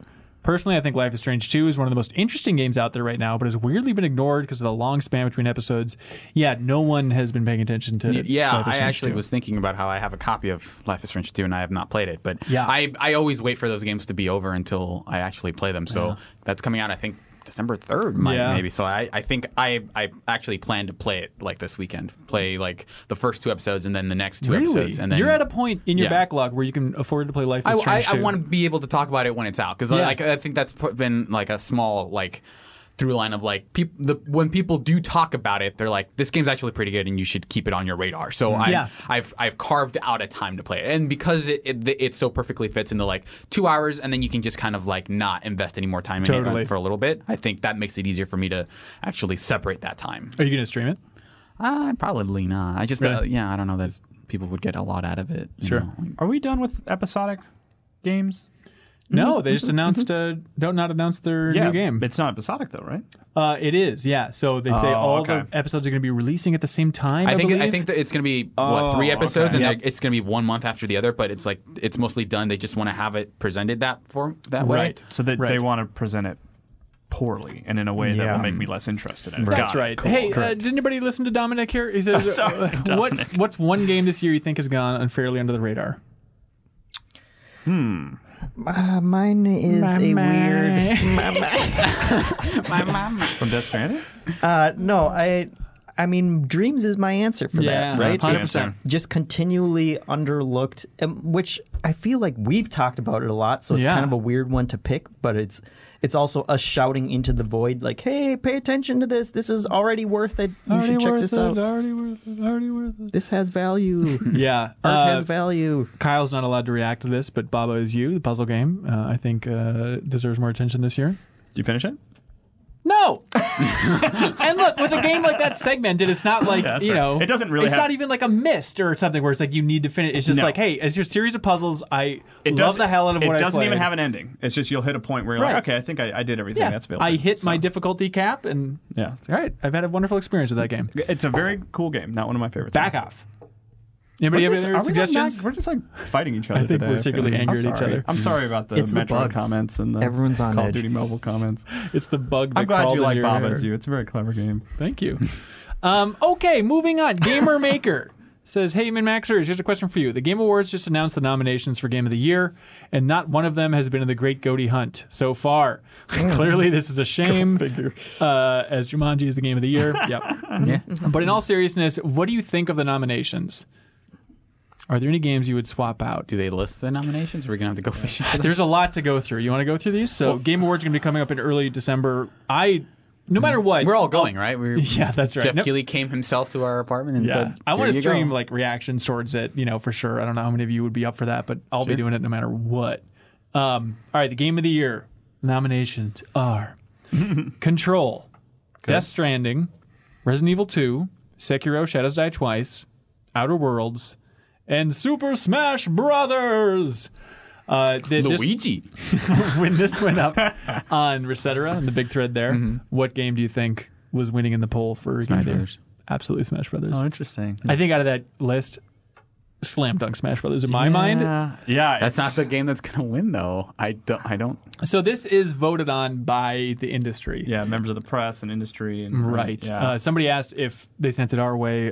No, they did not. No. MinnMax will not be contributing to this What's one. the biggest snub? Us. The one that I looked at that list, I was like, oh, yeah, those are all good games. But then pretty quickly I saw people talking about Fire Emblem. Oh, and I yeah. was like, you know what? That does feel missing from Yeah. that list. I'm not a big Fire Emblem guy, but like, right. it- Which one would yeah. you bump for it? Death Stranding? man, that's tough. Yeah. Oh gosh, why is this so hard? I maybe Outer Worlds for if I was like a personal choice. That's the one I would You're bump. insane. And like, Keely Dude, likes to Fire- run these as a I personal finished Fire choice. Emblem. That game's real good. yeah. Yeah, I'm not saying anything about Fire Not Emblem. perfect, but I just like it's probably Outer the best Worlds. Nintendo game this year. There we go. Best game direction, Control. Hang on. Let's take our prediction. What do you guys think will win Game of the Year? Realistically. Control, Death Stranding, Smash Brothers, Resident Evil 2, Sekiro, Outer Worlds. Among that list, man, I could see Death Stranding being kind of like the surprise, like Industry people voting, though, man. yeah, That's what makes it tricky. Yeah. I think Outer Worlds. I think Outer I Worlds, think too. it's like Yeah. the kind of darling game of this year. And but there is a character in Control named Darling, so that Very game smart. changer. Very smart. And he's cast for like a changer. ghost. Here's the very clear category: Best Game Direction. We have Control, Death Stranding, Resident Evil 2, Sekiro: Shadows Die Twice, and Outer Wilds. I think Outer Wilds wins that. Wilds. I think I think that's Death probably Stranding wins that. I don't know, but that's me Yeah. conflating what that category even means, which we talked about yesterday on the stream Right. a little bit. Yeah. Best Narrative: Plague Tale, Control, Death Stranding, Disco Elysium, or Outer Worlds. Disco Elysium, I would imagine. Yeah. But I think that's probably, without having started, it seems like that's the narrative darling of the year. Yeah. But at the same time, More people I think- have played Outer World. yeah, I think a lot Yeah, of I people can see haven't that. played Disco. I think And- a lot of the and people that are that's- going to be yeah. receiving And this. that's also why people like Outer Worlds, you know? Right. Best Art Direction: Control, Death Stranding, Grease. Was that this year? Is it late last year? Must have been late last year. Yeah, Must have been it was late like last year. February or Yeah. something like that. Sayonara Wild Hearts, Sekiro, or Link's Awakening. I think Link's Awakening is probably the I could see front Control runner. take it too. Though. That's true. I like Control's art direction a lot. Although, what am I thinking? Death Stranding's art direction is, Yeah. is I obviously think the Death best. Stranding's going to win, but I'm saying Yeah. like I would like to see Control win. I think Control Sure. is like a big contender there. Best Score: Music, Cadence of Hyrule, Death Stranding, Devil May Cry 5. Why are you looking at me? Like, Because you love it. Because you love it, dude. I specifically love the you, soundtrack. Yeah, you walked into this studio today singing about a devil was trigger and whistling it. God Yeah. knows what else. Pull my devil trigger. Kingdom Hearts 3 and Sayonara Wild Hearts. I think Death Interesting. Stranding will probably win that one. You think? Most prominent soundtrack. Death Stranding and Oh, Sayonara. yeah. Yeah. I mean, don't be so serious. Come on, guys. Yeah. But That I've is a been good song, though. Sayonara and Death Stranding are the two that I have been listening to outside of those games. Oh, really? Significantly. Oh, Yeah. I got it. Big Low Roar fan now.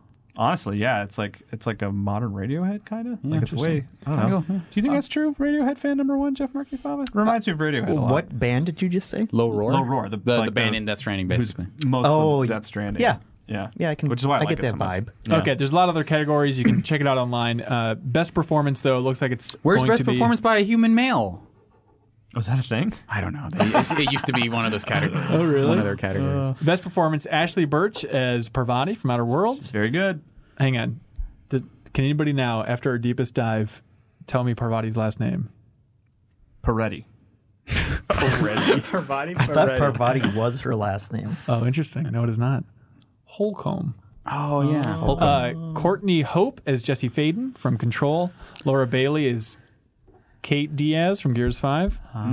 Mads Mikkelsen as Cliff from Death Stranding. He does Norman do a Reedus pretty good job. as Sam Porter Bridges from Death Stranding. And Matthew Porretta as Dr. Casper Darling from Yeah. Control. I feel like That- Casper Darling is probably the best character. Yeah. But I actually really like Norman Reedus' performance. I don't Oh, think wow. I don't think he's like a fantastic character. Yeah. But there are like specifically subtlety to it, yeah, yeah. some of his subtleties. I feel like that could also be a popularity vote too. A little bit, yeah. Mm-hmm. I feel more- like that more than character would be a other- lot cornier. I mean, if I it think wasn't for his Parvati and first actually, I think performance. Darling actually have. I mean, I'm using the character names and not the actor names, but like Darling is like such a weird standout character that a lot of people liked in Control. I don't think it was like Like, it was a good performance. It was fine, but that's not the element of that game that stood out. It was just like he's just this weird scientist. Yeah, he's maybe the most prominent character in Control. Yeah, in a lot of ways. Like, because the director, like the previous director, is like more important. Mr. Max Payne himself. Yeah, but he doesn't like.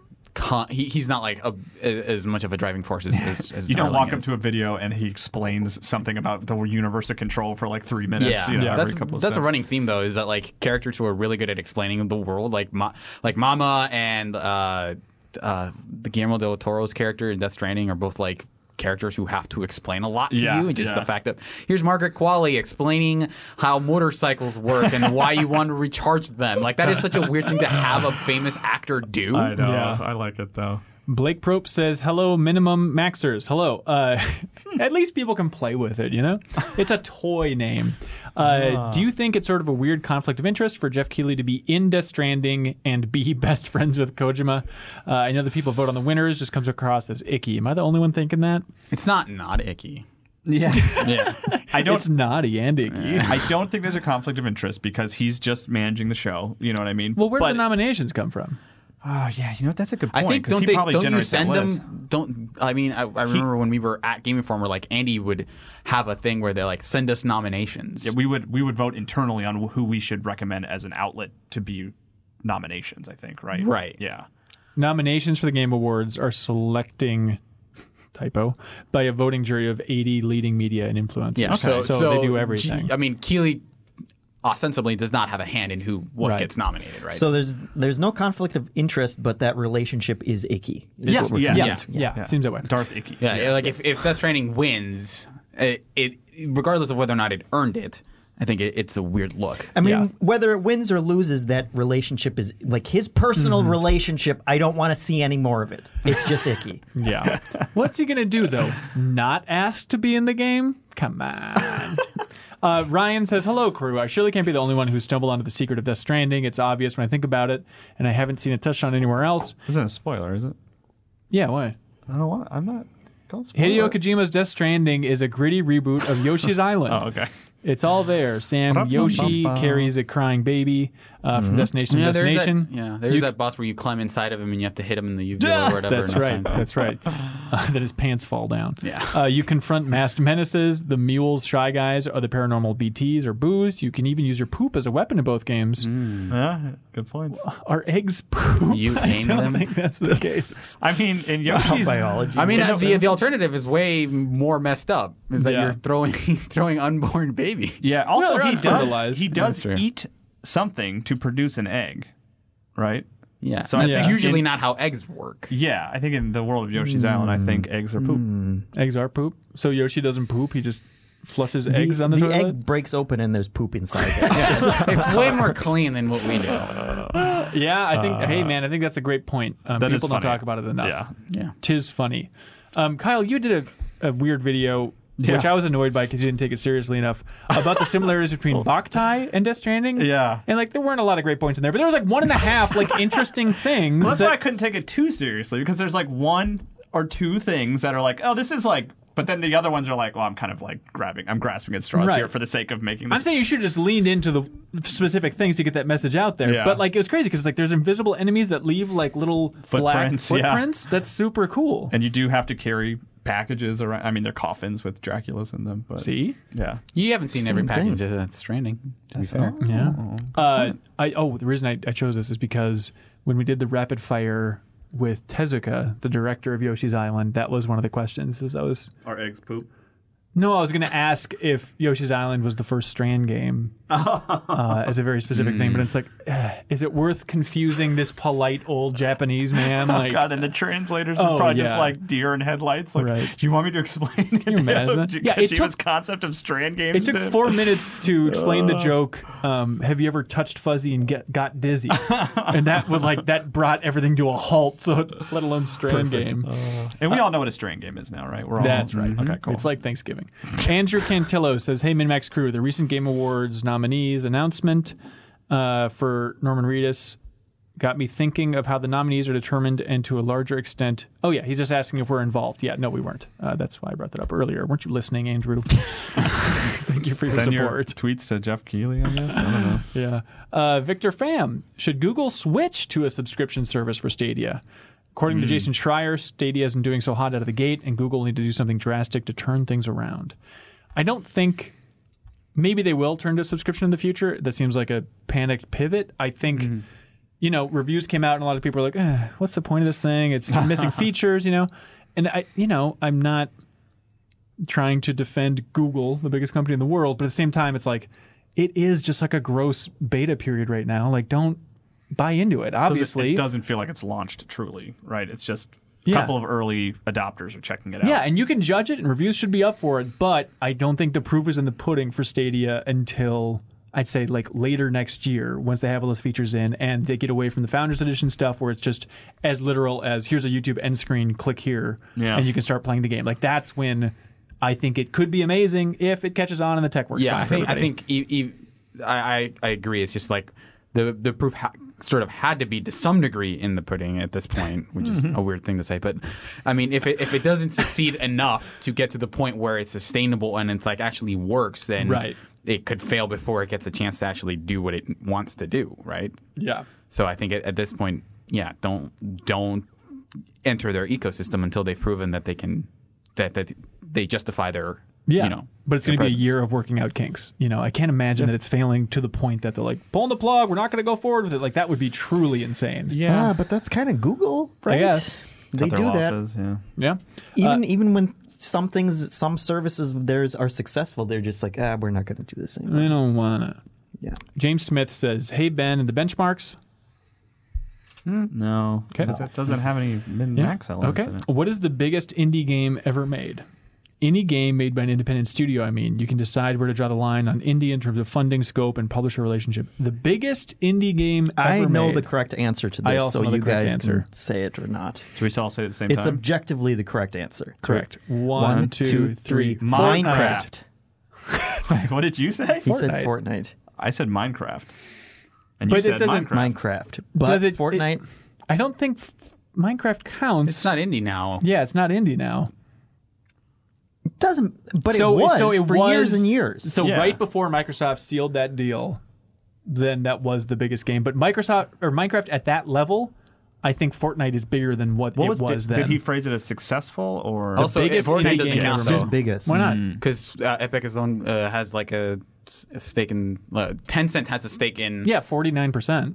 But that's not independent though. Yeah, Epic is absolutely an independent studio. Yeah, it feels like semantics. I feel like when we use the term indie, we're talking about like small projects, or like where Minecraft was like this small project that grew. I mean, you're not wrong. Like Epic is an independent you hear that, publisher, buddy? but like when I hear indie game, I don't think Fortnite. Well, of course not. But technically, like the biggest game made by an independent studio, independently released, I think it's Fortnite.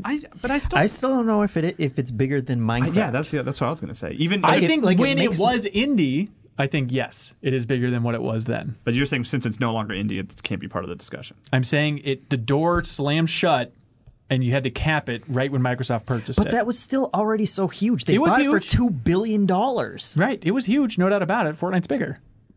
And I think it's pretty objectively true what I just said. We should move on. Witty nickname here says, I've been thinking lately about groupthink among game reviewers, and would like to hear your collective thoughts. This is a great example. When Control released in August, seemingly half of the reviews went out of their way to reference the brutalist architectural style of the oldest house.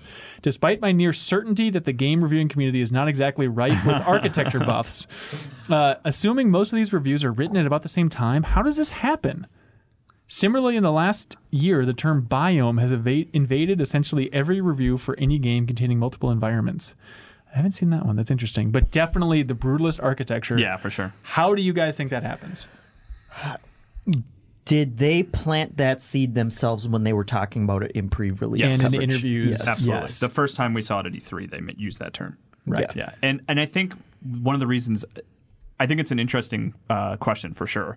I think the reason that in particular took off is because even though I don't know anything about architecture, when they said brutalist architecture and I look at that game, like it just made perfect sense to me. Like that word defines what that looks like to me perfectly. Because you need some word for it, and here's this term. And I think there is a little correct term, right? Yes. Right. But as somebody who doesn't write reviews, isn't there just a little bit of like, this is a smart term and I'm going to feel smarter for using this smart term now that I know this word? I want to show it off a little bit. I mean, if it's accurate, sometimes. like... Yeah, I mean, what is the alternative that everyone has a different descriptor for that kind of architecture that muddies the idea of what it is? I feel like people using brutalist as a term because they were inspired by it. I get that, like going in depth about it. I understand where kind of the idea that's like everyone is just kind of using the same reference points to talk about the game, and a lot of it can be based on marketing, right? If they brought it up, then it's totally fair. But if it's a term that catches on that is appropriate and describes it, I don't see the issue. And from my understanding, though, it's not just a word that fits what we're seeing with our eyes, but that's like a form of architecture, right? That's an actual impressionistic term, and art. that's the correct term. Like we don't just say Gothic architecture because we think it fits a feeling. Well, no, but I think But his larger point is correct, that there are times when people set piece moments, stuff like that. Yeah, right? or like when interviewers describe their games in a certain way that makes sense. It kind of sits in your brain and people 100%. Bring it up. Yeah, and it's, turns out brains are fragile things and they're infected by many things. Like I'm sure you've noticed, like if you start hanging out with a certain friend more and they keep speaking a certain way or using a phrase, you will adopt that phrase. And I think that absolutely happens within the game industry, from reviewers talking to each other, talking to developers, doing interviews, previews they read, trailers, stuff like that. Like things will absolutely get in your head, and even if it's not as direct in your mind, like it is inspired by these things, and it's not like as devious as developers going, the game is good, say it's good, and then they write the review, this is good, but it absolutely happens. And like it's been really fascinating at Game Informer going on so many cover story trips and then seeing like previews written about the game after that, or even the reviews, and it's like, that phrase I remember them using, like it's unconscious, I'd imagine, but like things slip in ways that you wouldn't expect. Sure. I bet the reviewers don't even remember that, but it's like, I remember the developer telling you that exact line, and then you bring it up in the review, like, I got it. I'm on to you, buddy. A lot of those. Chris Culkin says, hey, MinnMaxers, I was wondering if Jeffem could give us his take on the Midnight Sun episode of The Twilight Zone, since it was mentioned on the Twilight Highlight Zone podcast a few times that he recalled the episode so much. Yeah, which... You guys really screwed me with the Twilight Highlight Zone, because I had watched that entire series too, and I always liked it, and you guys filmed that back at GI. I was like, oh, okay. But I remember telling you, which I think it was in private, that like if you ever, when you guys get to that episode, you should have me on, because that's one of my favorite ones. Yeah. You love Midnight Sun? All right, what do you recall from the episode Midnight Sun?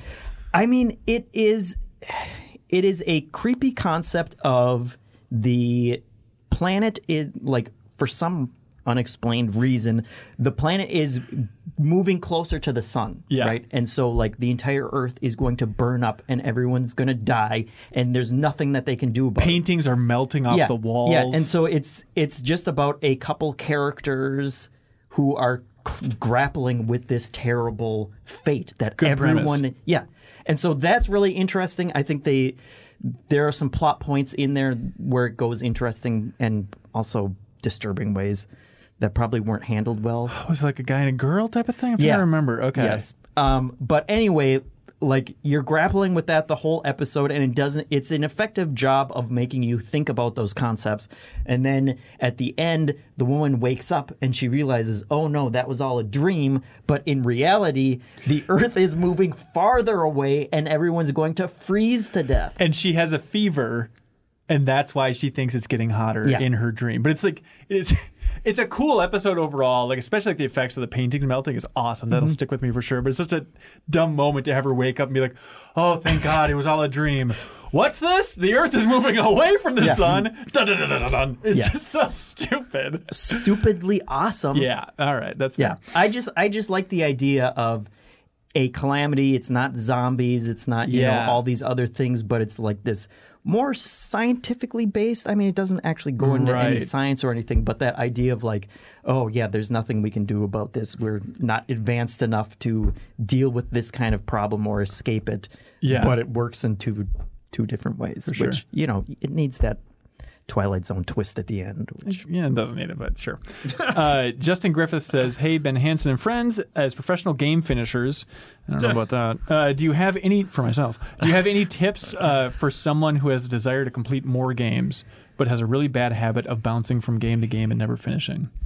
Can you guys help me with this too?" No, none of us are qualified for that. You review games. Yeah, I think we are.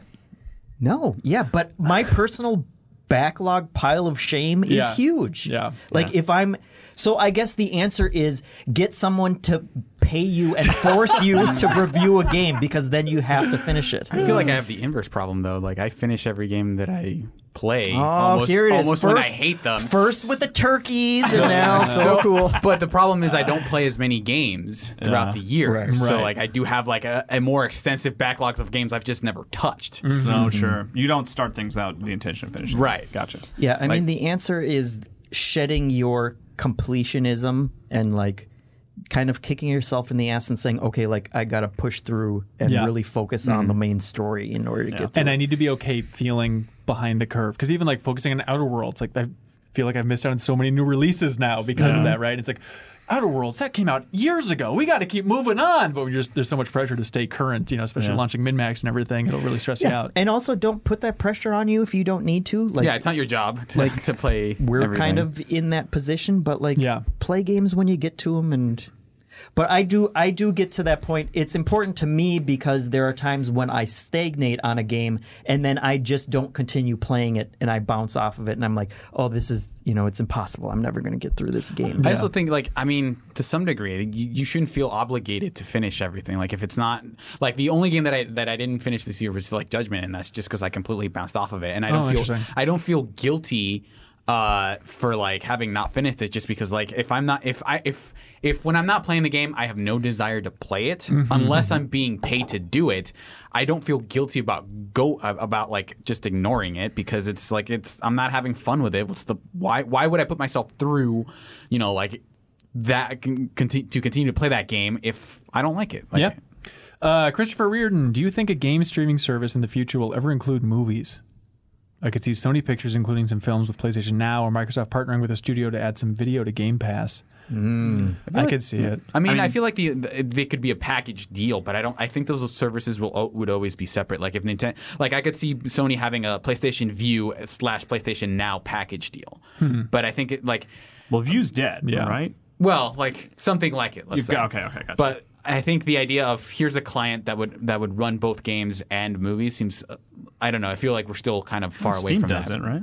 Yeah, but even Steam's been backing off films, right? I think they might have even stopped doing that overall. I don't think it'll happen. I think Sony and Microsoft have both tried it and recognized that it didn't work and moved away. Because Powers was kind of a flop. Yeah. And they made a film, which was a good documentary about, like, the ET, but that just never even, like, came out. They just sort of abandoned it. I just don't. I think people like have a video service that they're happy with, whether that's Netflix or whatever, and then they have a video game service that they're happy with. Yeah. I think the hard part is it's a different thing to be making your own content versus giving you other people's content in order to stream it. But I do think from the streaming angle, like, you have to be making your own content to entice people to sign up, because otherwise, we all have Netflix or Hulu or whatever. Yeah. So, turns out that Sony did release that Gran Turismo documentary. The creator of Gran Turismo. It's an hour and a half. Looks like.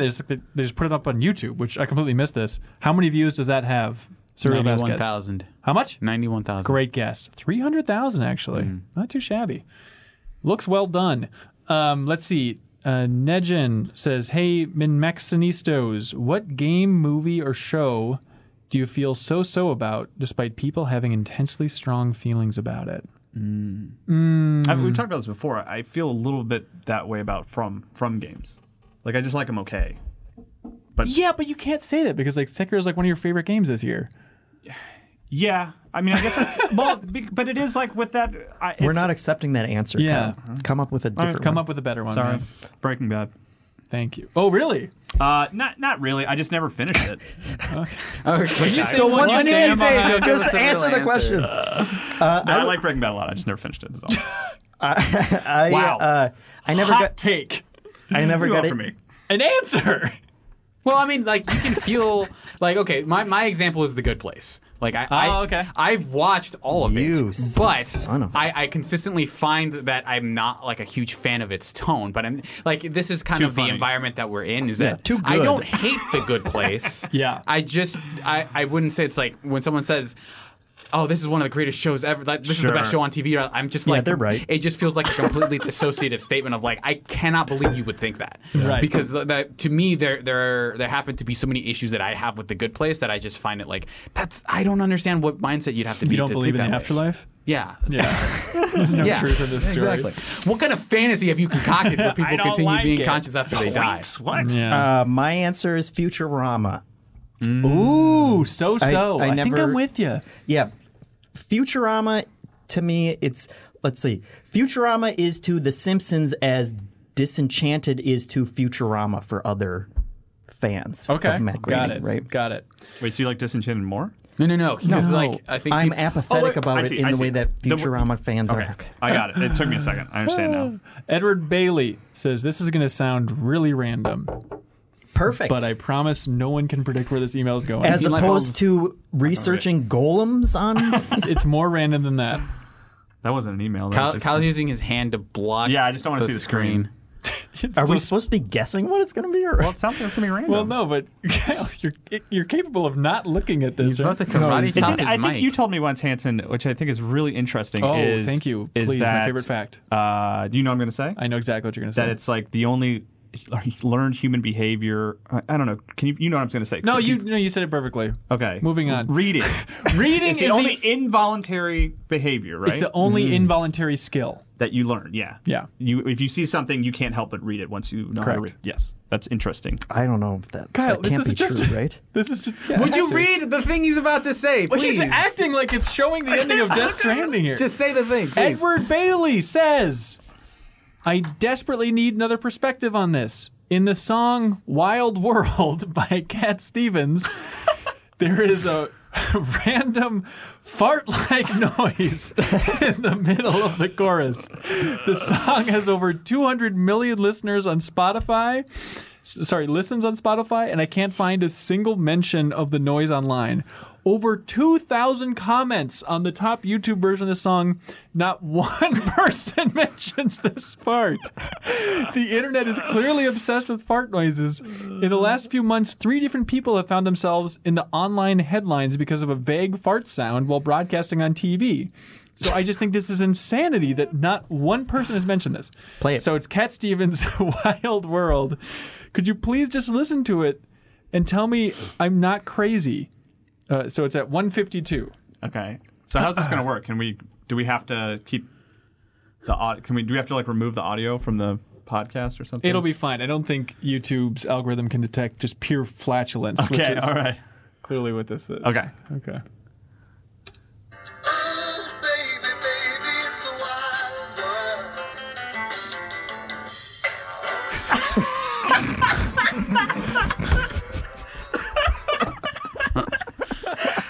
Oh my gosh. I think I missed I was so ready to be like, oh no, that's just like a drum or something like There's 10.5 million views. Do it again. All right, wait.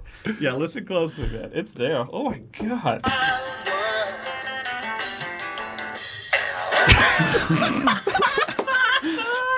It's like the drop between the instrument and It's him being like, Yeah. Oh my gosh. Wow. That is very good. Who wrote that email? Cat Stevens. Oh, Kat, thank you. That email of the week. I know we don't do that anymore. Edward Bailey. That's incredible. I love him searching and just he's acting like he's lost his mind that no one has talked about Is this a Twilight Zone episode? Yeah. Well, I just watched that Beatles film yesterday. Yeah. Where someone wakes up from a coma and no one in the world remembers the Beatles. I feel like that's what Edward's life is like about just Cat Stevens farting into a microphone while singing. Should I watch that, by the way, as a fan of the director and a fan of the Beatles? By the way, yes. Okay. It's interesting. And like any movie like that where it's like that high premise, right, of like, I love that stuff. Yeah. It's very fun. I always just wish it was more subtle. And like the way it starts, I think is beautifully subtle, right? Where he just makes some reference to when I'm 64.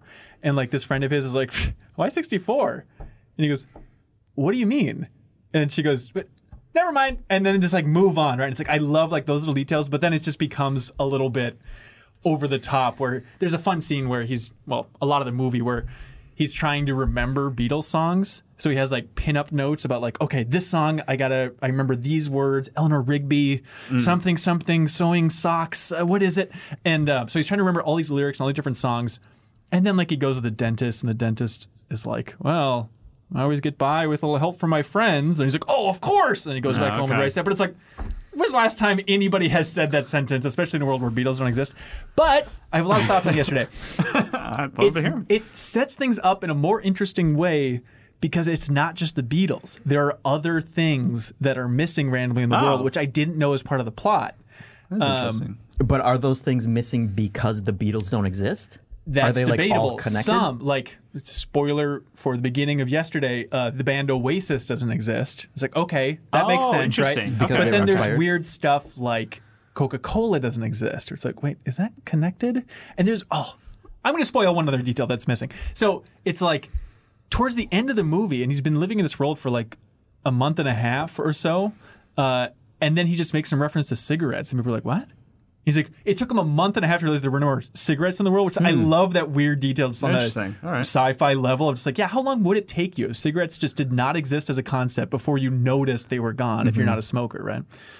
I want to watch that. Interesting. Yeah, it, At some point, it feels like you're burying the lead by saying the Beatles is the most important thing that's missing from that world. Right. Because if I mean, I'm not a smoker, but it seems like cigarettes would have a larger impact than the Beatles.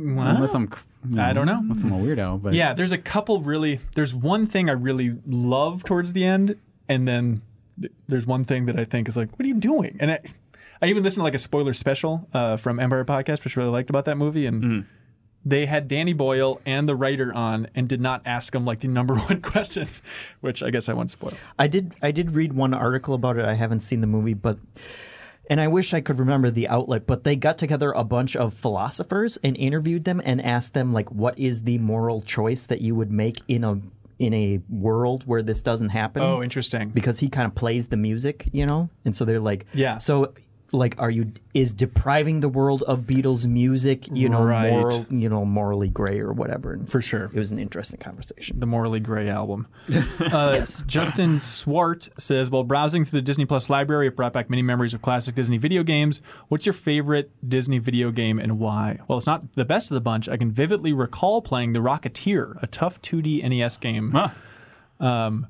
Yeah, I went back in Disney Plus and watched the first episode of Gargoyles. Which is a show I just used to absolutely love. And it's so weird watching something that I have not seen in 22 years at least. And it's like, oh, that's right. Keith David was the main voice. And like just seeing all these things. And, like, I forgot that like the entire first and maybe second episode is like takes place in Scotland in like the 900s or something. It's like it tells the origin story of the gargoyles. It's all very important. Does it hold up? The animation is better than I expected. I think that happens a lot looking at like that certain era of animation, not like some 70s garbage like Spider-Man or something, right? But just like 90s animations. Like, man, they're really good. They're going through the motions here. I remember one episode of that when I was a kid where one of the main characters gets his hand frozen into stone. He's like a human.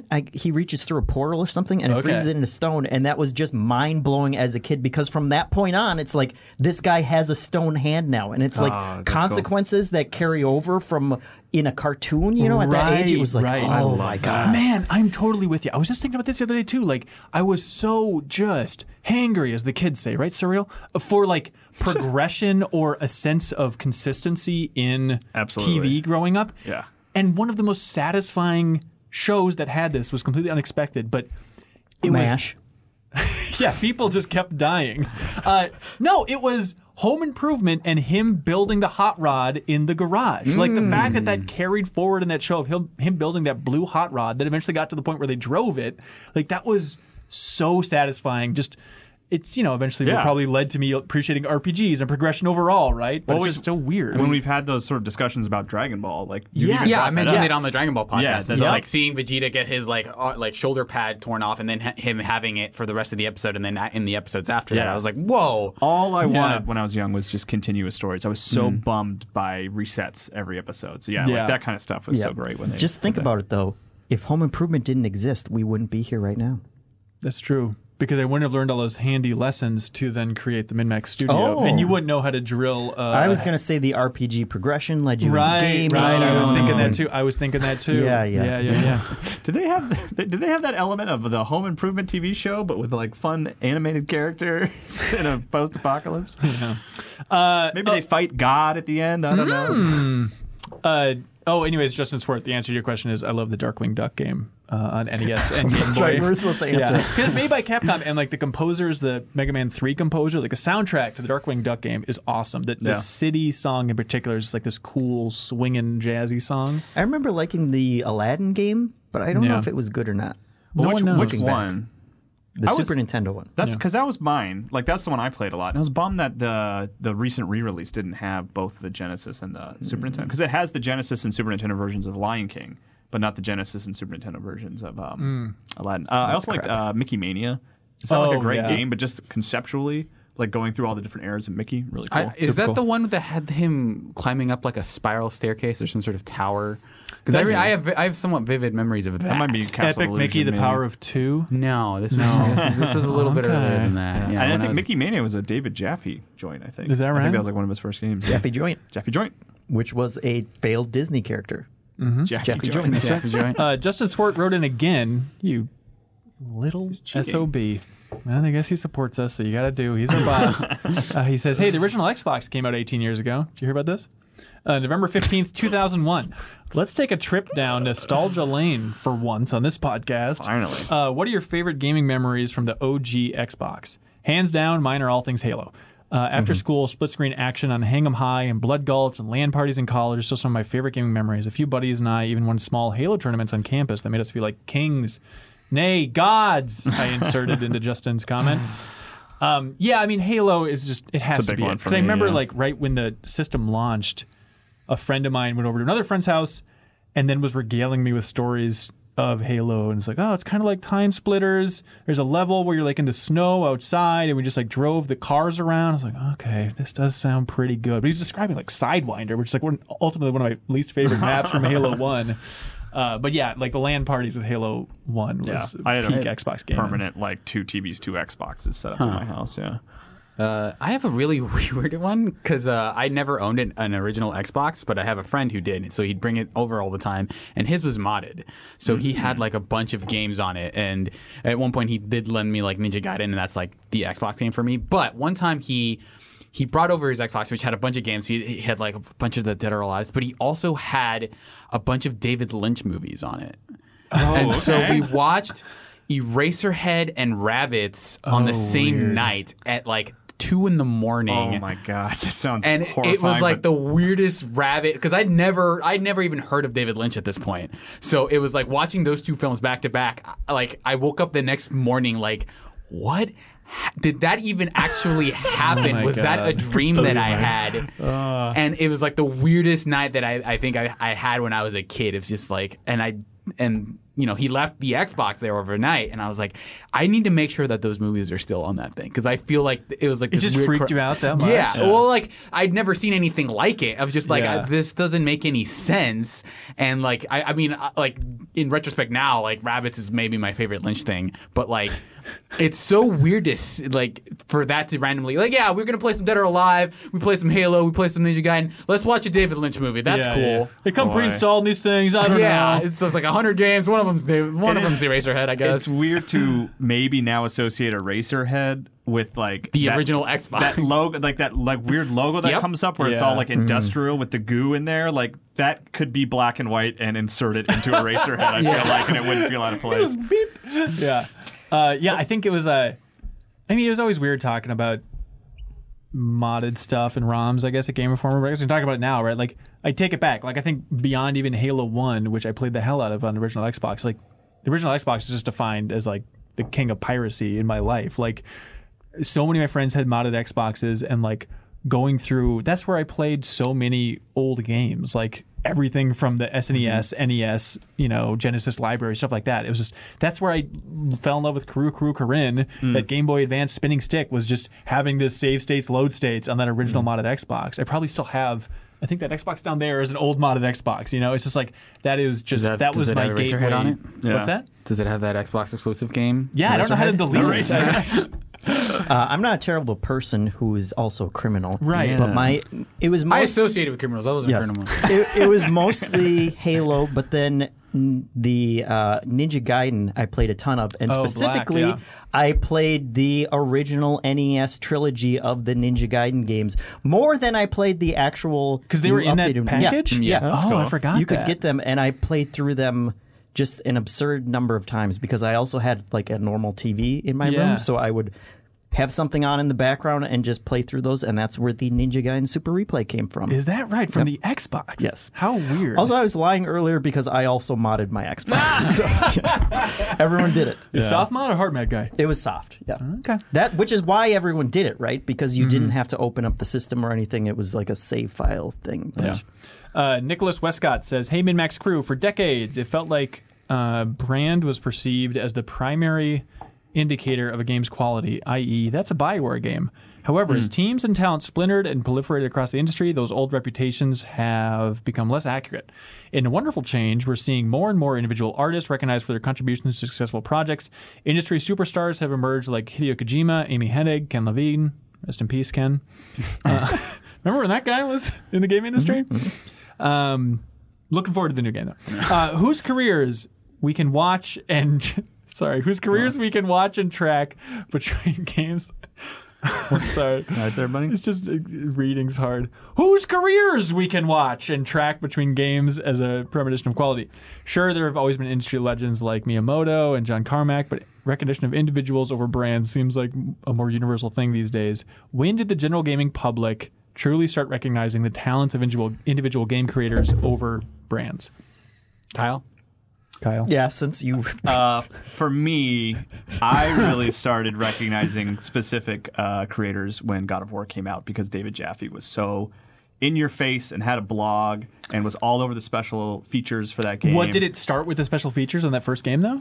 I think because he is a charismatic person who even in magazine interviews like stood out as someone who had big ideas. Like he was like very much like, I don't know why this game hadn't honestly, but like he's like, I don't know why this game doesn't exist already, and he was really like adamant about it. So that was the first time that I noticed a name specifically. You loved his Valentine's Day advice? Is that... Oh yeah, Hanson's pulling up some fun stuff here. No, go on. But that was all I'm saying is like that's when I started saying like, oh, there's specific people behind these games. I'm going to start paying attention to the names more, and that's when I like learned Cory Barlog's name for God of War 2 and Tim Schafer for Double Fine stuff. For sure, and I think a lot of it comes from like video interviews, right? Just like the rise of online coverage. Yeah, and like it's like okay, seeing Tim Schafer's name, obviously when his name's on the box, that helps a lot. Yeah. David Cage was also one of those ones where it was an early person's name coming out. Well, yeah, because he literally kicks off Indigo Prophecy. Like when you hit start on Indigo Prophecy, he's like, "Hello, I'm David Cage. I really love The Matrix." Yeah. So I think the first, besides Miyamoto, because like Miyamoto never felt like, oh, he's the guy who made all your favorite games. He just felt like he's the Walt Disney of video games. He's Nintendo. He is like somehow the spawn of all the games, right? Like, so I never was like, oh, what's he gonna do next? I think Shinji Mikami was like the first name that I heard when I read about, because like the first piece of game media besides like, oh, my friend just bought this game and I'm gonna play it too, was like reading an issue of Nintendo Power with Resident Evil 4 on the cover. So I was like, they mentioned Shinji Mikami as like, no, he's the guy behind. He's like the guy who's doing the work on this one. And I was like, oh, Shinji Mikami, he knows good game design. And then like I think immediately after that was Suda 51, because like I think this was like several years later, because they were talking about No More Heroes and they reviewed it, and they reviewed it pretty highly and said it was like the first time I'd read a review that wasn't just like, oh, the game is good. They had like a part of the review was like, no, we should be supporting games like this because they are so weird. And he said, like, yeah, Suda's like one of these visionary creators that has produced games like Killer 7. And then, like, and so that was like the first time I was like, oh, yeah, I guess this guy must be important, so I should follow his work as well. Right. But but Shinji Mikami was like the first guy that it's like, he is a prominent game designer in a sense that I can understand in the same way that, like, George Lucas made Star Wars, Shinji Mikami made Resident Evil. I'm trying to think. I mean, there's a chance.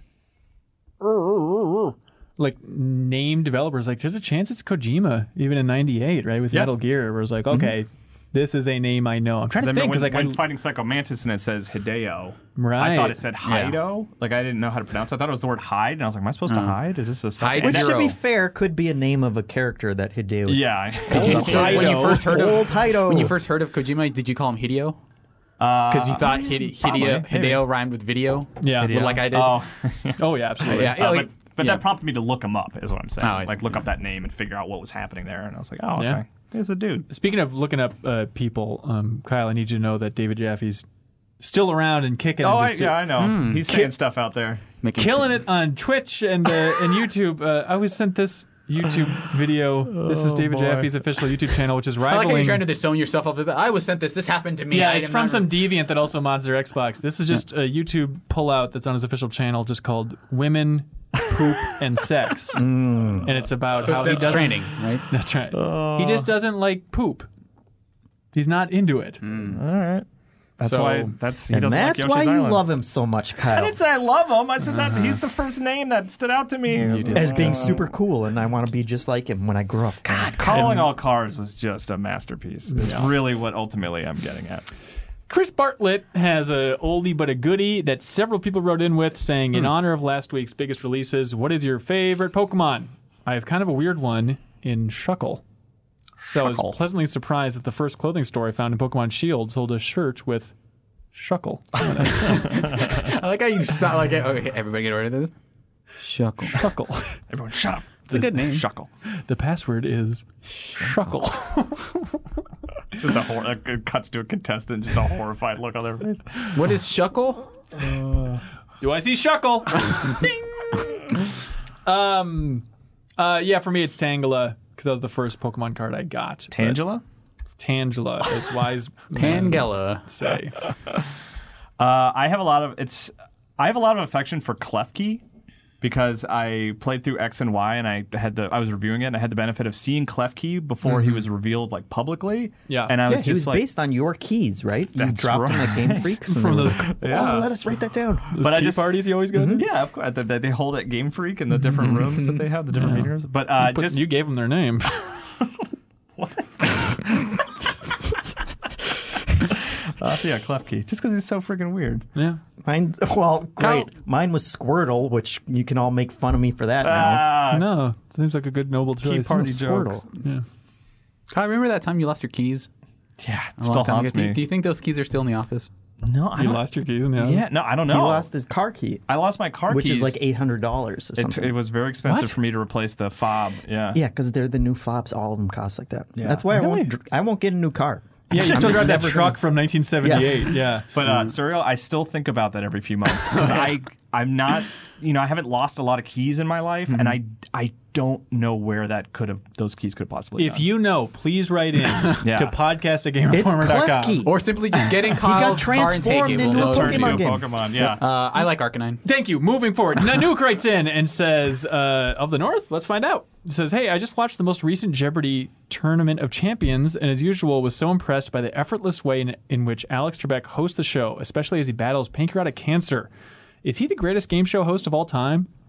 Did you guys see that clip, by the way, where somebody wrote, like, thank you, Alex Trebek, or something? Like, basically intentionally lost the game to say a nice thing to Alex Trebek, right? I thought they just wrote that as their name. They, thanked Alex Trebek. No, it was like the final Jeopardy! They, bet their answer for the final answer was thank you, Alex Trebek. Oh, really? And Alex got choked up? Yeah, and I got choked up because it was super sweet. Yeah. He's good. There's no doubt he's good. He doesn't talk about it a lot, but every now and then you'll see an interview where he talks about how he focuses specifically on the game, how important it is to play the game properly to him, and keep the emphasis on the questions and the players, and separate himself from the process, which I think is really interesting, and I like how thoughtful he is about how he approaches what is you'd think maybe is an easy job, but I'm sure it's incredibly difficult to manage all that information and read all those questions. Hey, he should have double checked his facts with that Tetris question a while ago. He said that they're all named pieces, but hey, that's fine. Everything's things got to slip through. Yeah, you posed that question to us. Just who do you think is the best gaming host without the lead in? And I was thinking about it for a long time, because most hosts are kind of skeezy and weird, I thought Bob Barker did it. Well, no, I'm not gonna call out Bob Barker. By the way, how long's he got? A week? On this great Earth? Yes, he is. Really? It's got to be within 2 months. He's still alive. You're telling me. Absolutely. Oh boy, it's going to be tomorrow in this podcast. Oh, no. Absolutely. We're not going to kill Bob Barker, are we? Well, I mean, the YouTube video can just end in memory of Bob Barker, right? He's 95 years old. Wow. Years young. Oh, excuse me. Yeah, well, good for him. But finally, I was like, oh, right, of course. It's Alex Trebek. Yes, it's got to be Alex. Yeah, I definitely would give it up for Alex, but there's a part of me, in terms of just like... That's not who I thought you were going to say. Well, I'm going to go Jeff Probst. Yes. That's what I'm saying. Yeah, Jeff for Probst Survivor. does such... Sorry, just pulling. This is the downside of having a laptop. It's just a bunch of old, scary Bob Barker pictures.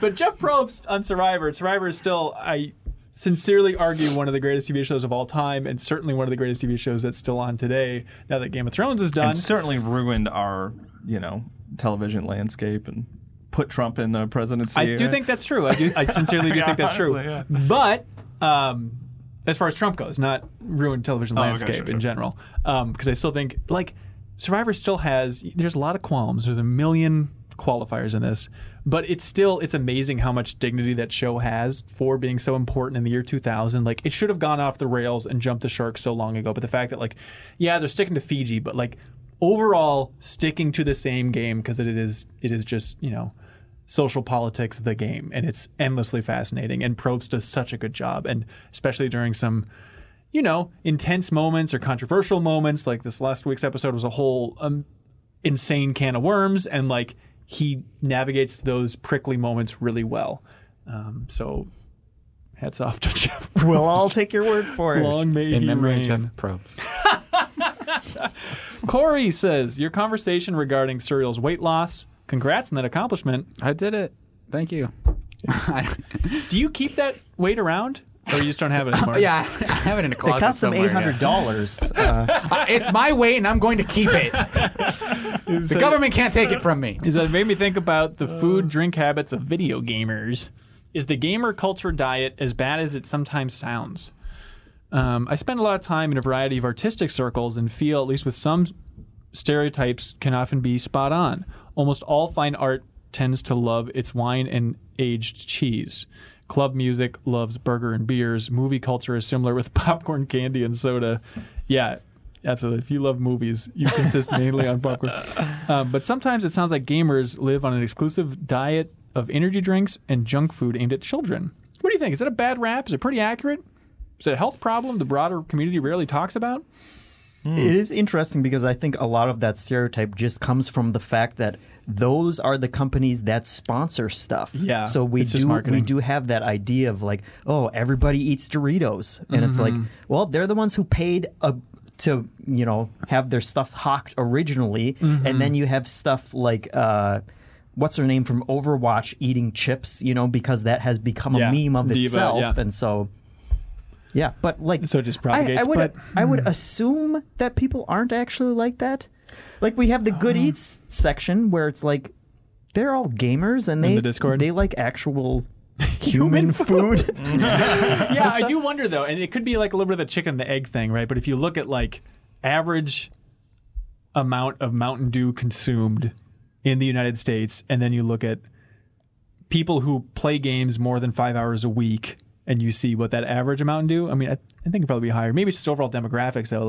younger, male-skewed demographics will have more. Younger thing as well. But yeah, I think there's something to it. But it's largely, I think, the marketing, right?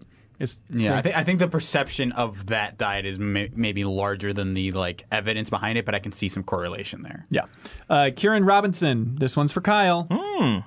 Don't let him look at this because it's a spoiler. Close my eyes. How old were your daughters when they started taking an interest in gaming? My daughter is 1 year old, and all I can think about is when she'll be old enough for the two of us to play games together. Whenever my nephew comes around, we play Untitled Goose Game and Snipper Clips. How old? I guess it was Pokémon this week? Yeah, honestly. She was not really into games until recently. It's funny because this is funny to me.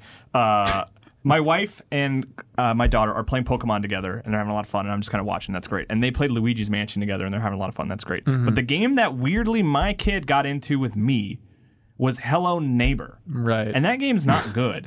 But she loved it. And also creepy. Yeah, it's creepy and it wasn't fun to play. It was just like it controlled poorly. I had to watch like a full walkthrough of the game to even understand how to do it. And it's like I had to play this garbage game with my kid because she was having a great time and I was like spending time with her. Because was it like a jump scare thing or what? It's like jump scares and like really obtuse puzzles that barely make sense that controls poorly. And then it's like I was like, well, we played it together and that was fun. It was a bad game, but we had a good time. And then I like look over and my wife's getting to play like Luigi's Mansion 3 co-op and Pokemon, and it's like, but like 5 is the answer. 5's the answer? Yeah, there it is. I mean, part of me feels like the Hello Neighbor thing came from watching YouTube, but I don't know if your daughter is like at it. There is she doesn't watch YouTube, but there's a Disney Channel guy named Parker Plays who is like a video game YouTuber, but on the Disney Channel. Oh, okay. And he played it, and that's why she wanted to play it. So yeah, it is a YouTuber game. Like it is a game with jump scares. So after that, you turned that channel off and said you are not allowed to watch this guy because he will recommend you bad games? That's right. Interesting. You said watch the Game Informer show. Wait, actually, don't watch that. For the rest of your life, where I will be working. Nora, friend of the show, writes in and says, as one of the 7.4% of MinnMax listeners you mentioned last episode, by the way, this is just for YouTube analytics. It's 7.4? 7.4. That's higher than I thought it'd be, but okay. Nope. Wait, what are you talking about? I thought you mentioned it was 1% at one point. Certain videos probably were. Okay. Anyway, let's get to the point. As one of the 7.4% of MinnMax listeners you mentioned last episode, I wanted to write in to agree with Kyle's wife. She's totally on point in saying the best thing for diversifying your audience is to diversify your lineup. This is about women on the show. One of the main things that got me to the Giant Beast cast was when Abby Russell joined the team. It's not to say I didn't enjoy Giant Bomb stuff before that, but by bringing a woman into the room, it showed a commitment on their part to getting diverse perspectives on the show. It also made me feel like there was someone for me to identify with as a new listener getting started with their huge backlog of content. Yeah, it's a good entryway. I actually get that. While it was awesome to have a female friend of the show on the stream last week, it would be especially awesome to see women in the MinnMax mix, who are in the games industry, not to mention others who aren't as well represented. Very true. Huge fan of the show and stream so far. It's great to see you guys off on this independent venture and support a resoundingly Midwestern voice in the games media landscape. Yeah, Nora has a great point. It is absolutely something we're thinking a lot about, and I know a lot of people have opinions on it in the Discord, some one way, some the other. Like some people naturally just don't like shoehorn in some new voice if it's just like for the sake of diversity. And I hear that, but at the same time, we're going to have people on the show that we like hanging out with and that are smart and can add to the MinnMax community overall. And it would be absolutely nice to diversify the lineup a little bit. And like, it was just amazing reading so many emails for the Game Informer show that were sent in, because so many emails were sent in that were like, oh, thank God for like Elise and Kim on the show. Like, I love hearing from their perspective. And it was a lot of women that were just like, oh, it's just this life raft. Like, thank God I can connect to this person on the show. Because, yeah, I'd imagine it's very annoying to listen to more guys talk about video games again and again and again. And there's that idea, that shoehorn idea betrays the fact that there are, like, these people are out there. There are plenty of people who have lots of opinions, and it's very diverse. It's just they're not getting the opportunity to talk about it. And we certainly want to facilitate that. Unfortunately, our corporate overlords will not let us have any diversity on the show. No. Yes, absolutely in the near future, for sure. Nora, you're welcome to come home and start that Age Mythology show as well, if you're interested. Ben Pilakzinski says, what's up, MinnMaxers? Yo. Hey. Look at this theme. Hi. Last week, Dan Reichert, MinnMax superfan. I don't think that's true, but his wife is very sweet. Hey, he's a Patreon supporter. He's a superfan as much as anyone else. There we go. There we go. He's our boss, too. Showed off his vast knowledge of wrestling, which brought me to my question. What's something that you guys have a crazy amount of knowledge about beyond video games that people may not know about? For example, my roommate can tell you everything about Star Wars, from all the previous Legends stuff to the new canon stuff. Or for myself, I know quite a bit about the current continuity of the DC Comics universe, The Flash being one of my favorite superheroes. Hey. Not familiar. Not familiar. No. Okay, something you guys know a lot about outside of video games. Board games. Oh, okay, all right. Just That's an your absurd answer? amount, yes. Yeah. Absurd amount? Yeah. I spent more time, spoiler, I guess, or I don't know what it is. But the past couple of years, I spent more time probably on Board Game Geek than I did Game Informer. Really? Yeah. And I can tell you that because, like Google, when you pull up a blank screen on Chrome, it lists in the order of popularity of like how many times you frequently go to places. So it's like Game Informer, Google search for Ugly Toes, and then Board Game Geek? No, Board Game Geek was Number first, one. then Number Ugly one. Toast, then I see. Game Informer. Okay, Yes. all right, got it backwards. Got it. All right. Does anybody else have any answers? Anybody else smart in anything? It's Dragon Ball for both of you guys, right? Well, yeah. I don't know. It counts. Yeah, How's that not we're count? just fans. We're not experts, though. But one thing I really obsess about is like film directors. Like I'm always tracking them and watching them. I watch credits and like internalize names. Hello, neighbor. I like to know directors. I like to know what they're working on. I like directors. There it is. Grizzled Gaming. And now that you guys aren't beholden to a 9-to-5, to a corporate 9-to-5 god, I'm curious what a typical day looks like for each of you. Well, I take the morning train. I guess it's a 9-to-5 joke. So, for me, it's different. Like, I still like to wake up early-ish. I've actually been waking up earlier than I would for Game Informer. Game Informer would always set my alarm for 8:47 a.m. And now it's like 8:47 a.m.? I don't know, because I like doing odd numbers for things, and then usually stroll into the Game Informer office around 10. Whereas here, like, I'll be cruising by 9 or 8:30, and then it's probably checking Patreon, checking emails, seeing if there's any fires to put out. There rarely are any fires to put out, and then it's a matter of looking at my phone and seeing, my MinnMax to-do note on my phone. What things can I check off today? Plan the content that we're working on that day. It varies quite a bit now, right? But what about for you guys? Jeff, when we know that you just sit around with your play hand Star in your Wars waistband. in one sitting. With my what? Hand in your waistband, like Al Bundy? Yeah, of course. Yeah. I didn't hear where my hand was going, but waistband is a fine answer. Kyle. Me. So I wake up early to get the kid to school. So it's like I'm usually like 8:30 is kind of like when my day starts because she's at school, and then usually for the first couple hours in the morning I'm applying to jobs and looking for jobs. How's that going? What's that like? I don't know. I haven't gotten a lot of feedback lately, honestly. It gives me a lot of really awful anxiety that wakes me up early in the morning to not have consistent employment. What's the proper timeline for bothering a person again about a thing that you sent them earlier this week? Yeah. Do I want to wait in the afternoon where they might be looking at their email? What's your percentage of Minnesota-based stuff versus stuff in Abu Dhabi? Oh, I mean, it's a hugely leaning Minnesota, because I want to stay in Minnesota. But then I clean up a little bit and do things around the house along with that, and then at 11 I stream for an hour, which is like I've talked to Serial about this too because you stream as well. But like when I became suddenly unemployed, it was less about like trying to stream to like become an influencer and make money. It was more like I just want a scheduled video game thing that's public facing that I can do almost every day. And and you just became rich and an influencer along the way. Yeah, right, that's why I'm still so anxious about not having consistent income. And what's that Twitch? Kyle Impersonator, which maybe was a bad name when I picked it. I thought it was very funny a couple years ago. And then after that, it's like working on freelance stuff, more jobby type stuff, and then picking up the kid and hanging out with the family after that. So yeah, and then playing Hello Neighbor. That sounds beautiful. Honestly, that was like a big part of my day for a while. Serial, do you want to answer that question? I mean, I'm doing some part-time work that I don't know if I can talk about. I have no clue. But I actually wake up earlier than I did when I went to Game Informer also. So I'll do that for a while, and then I've just been watching a Dota major this week, so it's a lot of staying up pretty late because they're on China time, and so like the first matches start at like 8 p.m. But a lot of it is like working on some freelance articles and then figuring out things like being in the MinnMax Slack channel, things like that. Just trying to keep up with different Slacks and stuff. Yeah, people saying let's plan Min Snacks, let's plan Min Snacks. Yeah, which we're doing. Yeah, we're having a meeting about it after this. Yeah. Let's see. Ooh, speaking of which. Scott Hebert says, "Yo, MinnMax, I was listening to the podcast." Can we make a tier where, like, if you pay $12 a month, Hanson will make fun of your name? Or something like will make fun of it, yeah, or won't. You choose. I was listening to the podcast while making some mac and cheese one day. Rather than use butter, I added a slice of American cheese, a spoon or two of salsa, and a dollop of sriracha.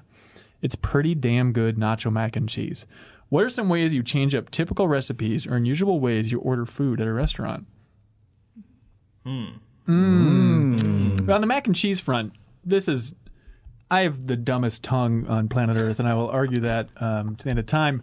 But like on the mac and cheese front, I don't make it anymore. But in college, my standard would always be mix some peas in, So peas with those mac and cheese, and then you crumple up saltines on top of that, and that's like a good custom. It's like an alien who's posing as like you have a human skin suit on, and you're like, this is what human beings eat. No, I was just eating mac and cheese. You're describing that thing that Rachel made in that episode of Friends where she was trying to make a dessert, but the recipe page ripped, so she started adding like meat and peas and stuff to it. Yeah, that's funny.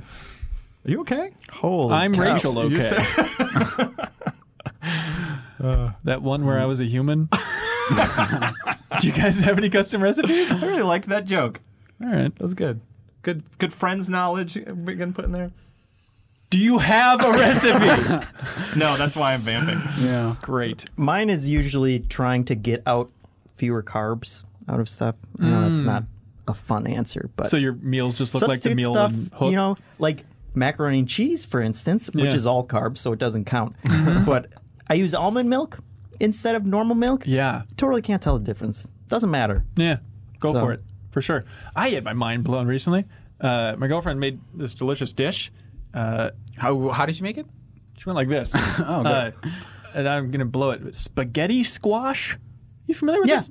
What the hell is going on? Zoodles, they call it. What is it? Zoodles? Well, that's if you use zucchini. It was some sort of contraption, vegetable gourd, and then it was just like a bowl of spaghetti with salsa and delicious stuff in there, but it's like, oh no, there aren't spaghettis. It's just you take a fork to the inside of the squash and then it turns into spaghetti.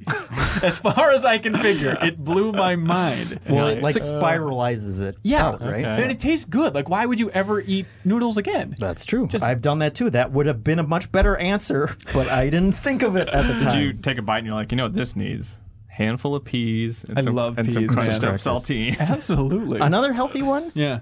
Instead of doing scrambled eggs, you do scrambled tofu.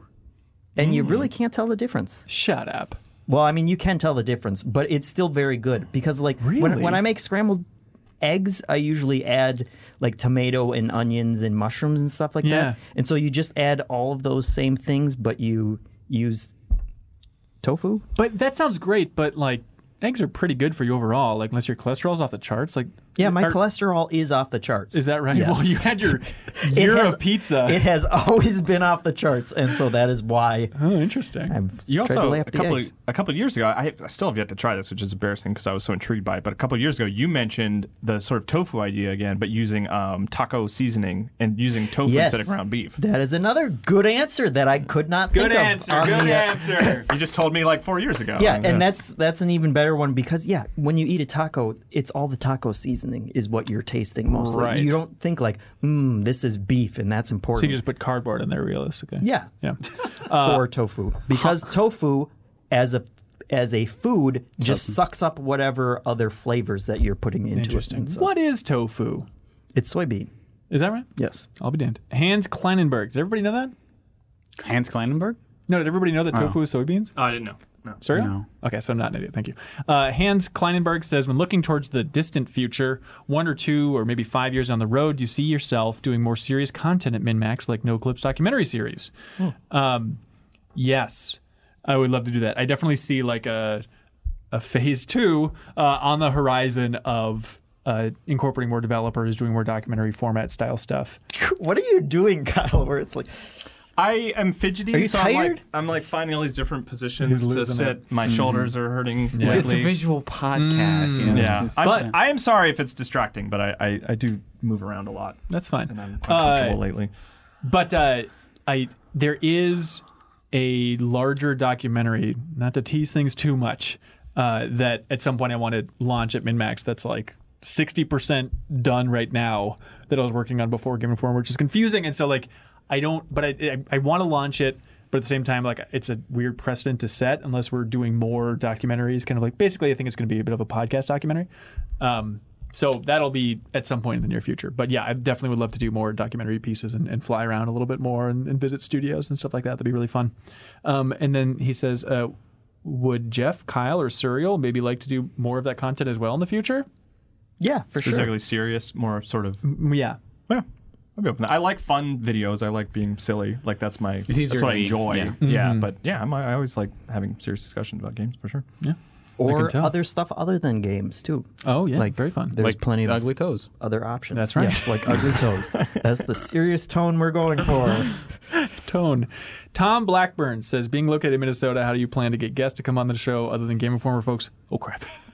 The flaw. Well, I mean, we have this heater that will ensure that you're not cold. As of this Friday, I will have all the cables I need to Skype folks in, and hopefully it'll sound good. You could just use Discord. I feel like that's been easier for me. Yeah, either, right? Oh, okay. However we do it, but just to have remote guests, so that'll be nice. Let's see. Aaron Waltz says, long time, first time. What are the odds of us getting a weekly show where you guys play older games, kind of replay them, and then maybe sometimes you guys do a long play, kind of like a super replay of them? I know it sounds weird. Here's an idea. Maybe yearly, play a really bad game around the first of the year.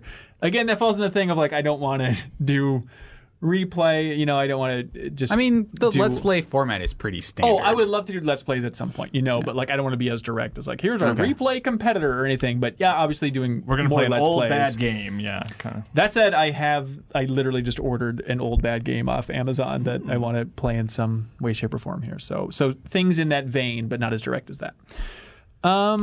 Oh, okay, you got it, Stud Muffin. He says, game time. This one is called Meet in the Middle. Kyle, you know this game well. Playing with 4 people is hard mode, so good luck. Everyone thinks of a random word and says it on the count of 3. Then you have to think to yourself, where do these words intersect or meet in the middle? And then that's your next word. Everyone says it on the count of 3. People. Wait, what do you mean by meet in the middle? So if, let's see, I say hot, Jeffem says mountain, then we go 1, 2, 3, volcano. Oh, okay. You know what I mean? We got to figure it out with our mind powers. You sort of do it a little rapid fire, right? You don't have to. Okay. We can really take our sweet time. The hardest 4 is going to be hard. The hardest part of this game is coming up with a random word. No, it's not. Okay, so everyone starts with a random word. Okay. It's a very good game, by the way. I went back and listened when I was stuck in a car for 2.5 hours with Yu Suzuki, by the way, on that Shenmue trip. Ben Reeves and I played this game, so Yu Suzuki had to listen to us be like, Tarantino! Just over and over again. That's funny. And how good is his English? Was he just you guys were just... A little bit. I'm sure he was confused about what was going on. Yeah. Let's see. I'm struggling. Ready? Just pick just a random word. Yeah. Okay. Right. I have one. So it's 1, 2, 3 word. Right? Yes, let's do it that way. Ready, Serial? 1, 2, 3. Stop sign. Wait, what was your dog? Eggs. Dog, eggs, stop sign, and car. Dog, eggs. Not as bad as I thought. You really screwed us with the eggs. Car, stop sign. Dog, eggs, car, stop sign. Okay. Okay. 1, 2, 3. Accident. Oh, break. You said break? Yeah. Like a break in a car? It worked both ways. Leash. Accident. House. Break, leash, accident, house. Break. Leash. Oh, no. That's like walking a dog outside accident, stop signs. House. Break, leash. Break, leash. Okay. Yeah. Okay. Did we win? What is going on now? We're thinking. Yeah, we're thinking of the next word that would tie these new words together. Hard with 4 people. A break, leash, accident, house. Okay. 1, 2, 3. Fire. Okay, so noose, fire. Stop. Said noose. I don't know. You said noose? I didn't have a good word. Wait, did you also say noose? Yeah. We both said noose. That's weird. That's super. Did we win? All right, we're out then. It's just you two. We're not doing better than that. So what did you say? I said stop. Stop, and I said fire. Yeah, we got it. Okay. How do you not have it, Kyle? Okay, I think I got Stop and fire. Okay. 1, 2, 3, red. Water. What did you say, Jeff? Red. Red. I said water.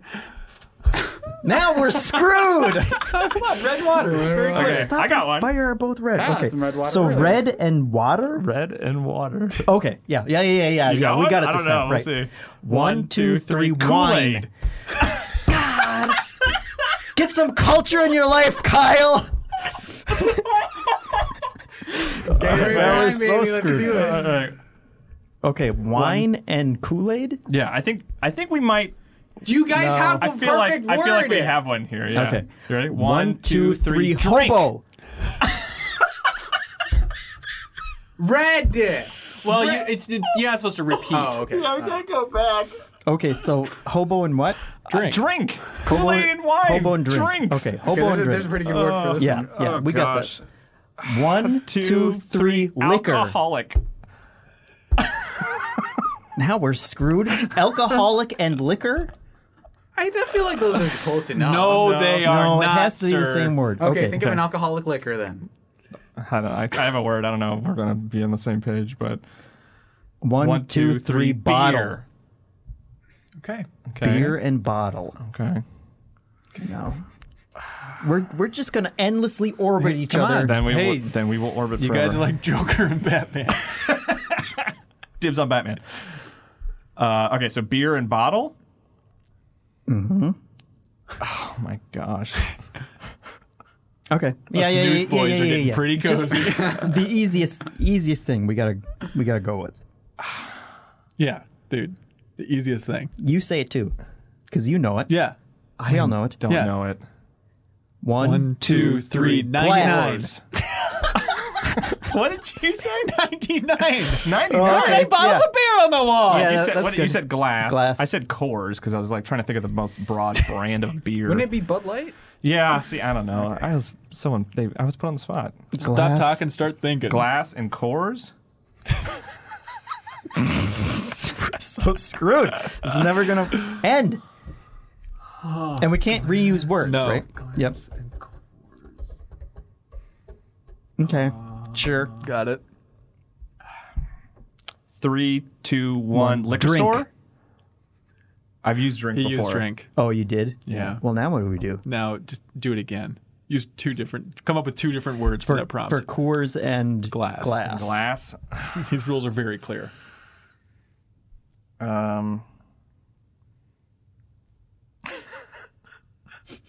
All right. Ready? No. We just got to push through it, and we'll have 2 new words to go off of. Okay, and okay, hopefully you ready? it's better. 3, 1, 2, 1, 3. recycle. Suds. Even the counting you guys aren't on the same page. What did you say, Bo? Oh my I god. said suds. Suds.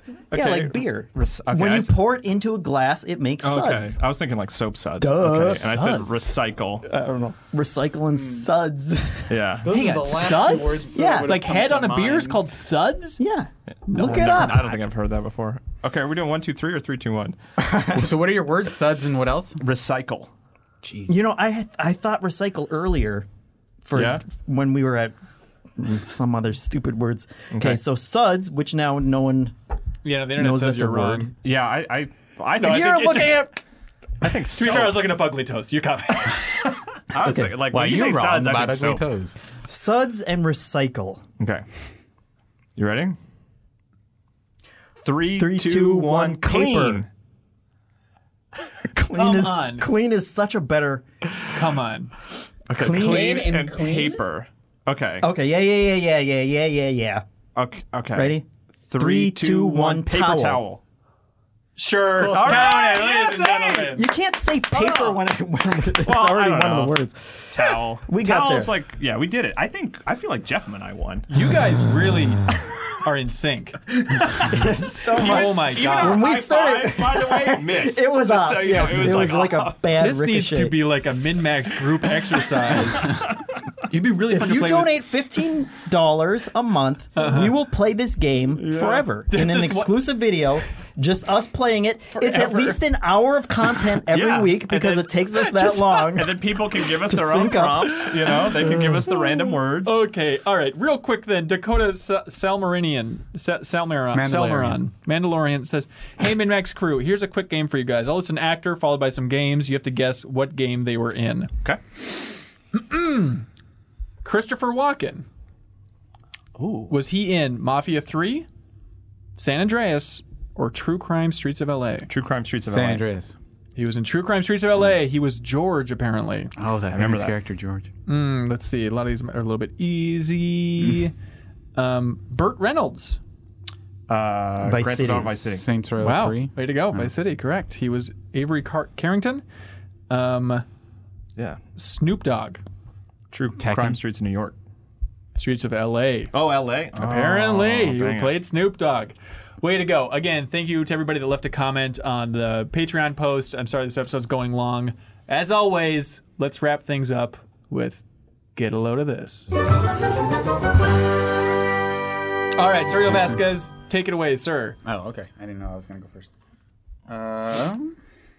So we were talking about the Game Awards earlier. I remember. And you might be aware that one of the categories is that you can nominate. So here's a tweet from Twitter Gaming. Spicy takes, dank memes, amazing clips. It all happens on Twitter. Vote for this year's Gaming Tweet of the Year nominees right here. Tweet of the Year. Tweet of the Year. I'm gonna vote right so now. if you tap on their link, it's a promoted link. You get a video, and then you start a DM conversation with @TheGameAwards. So you can.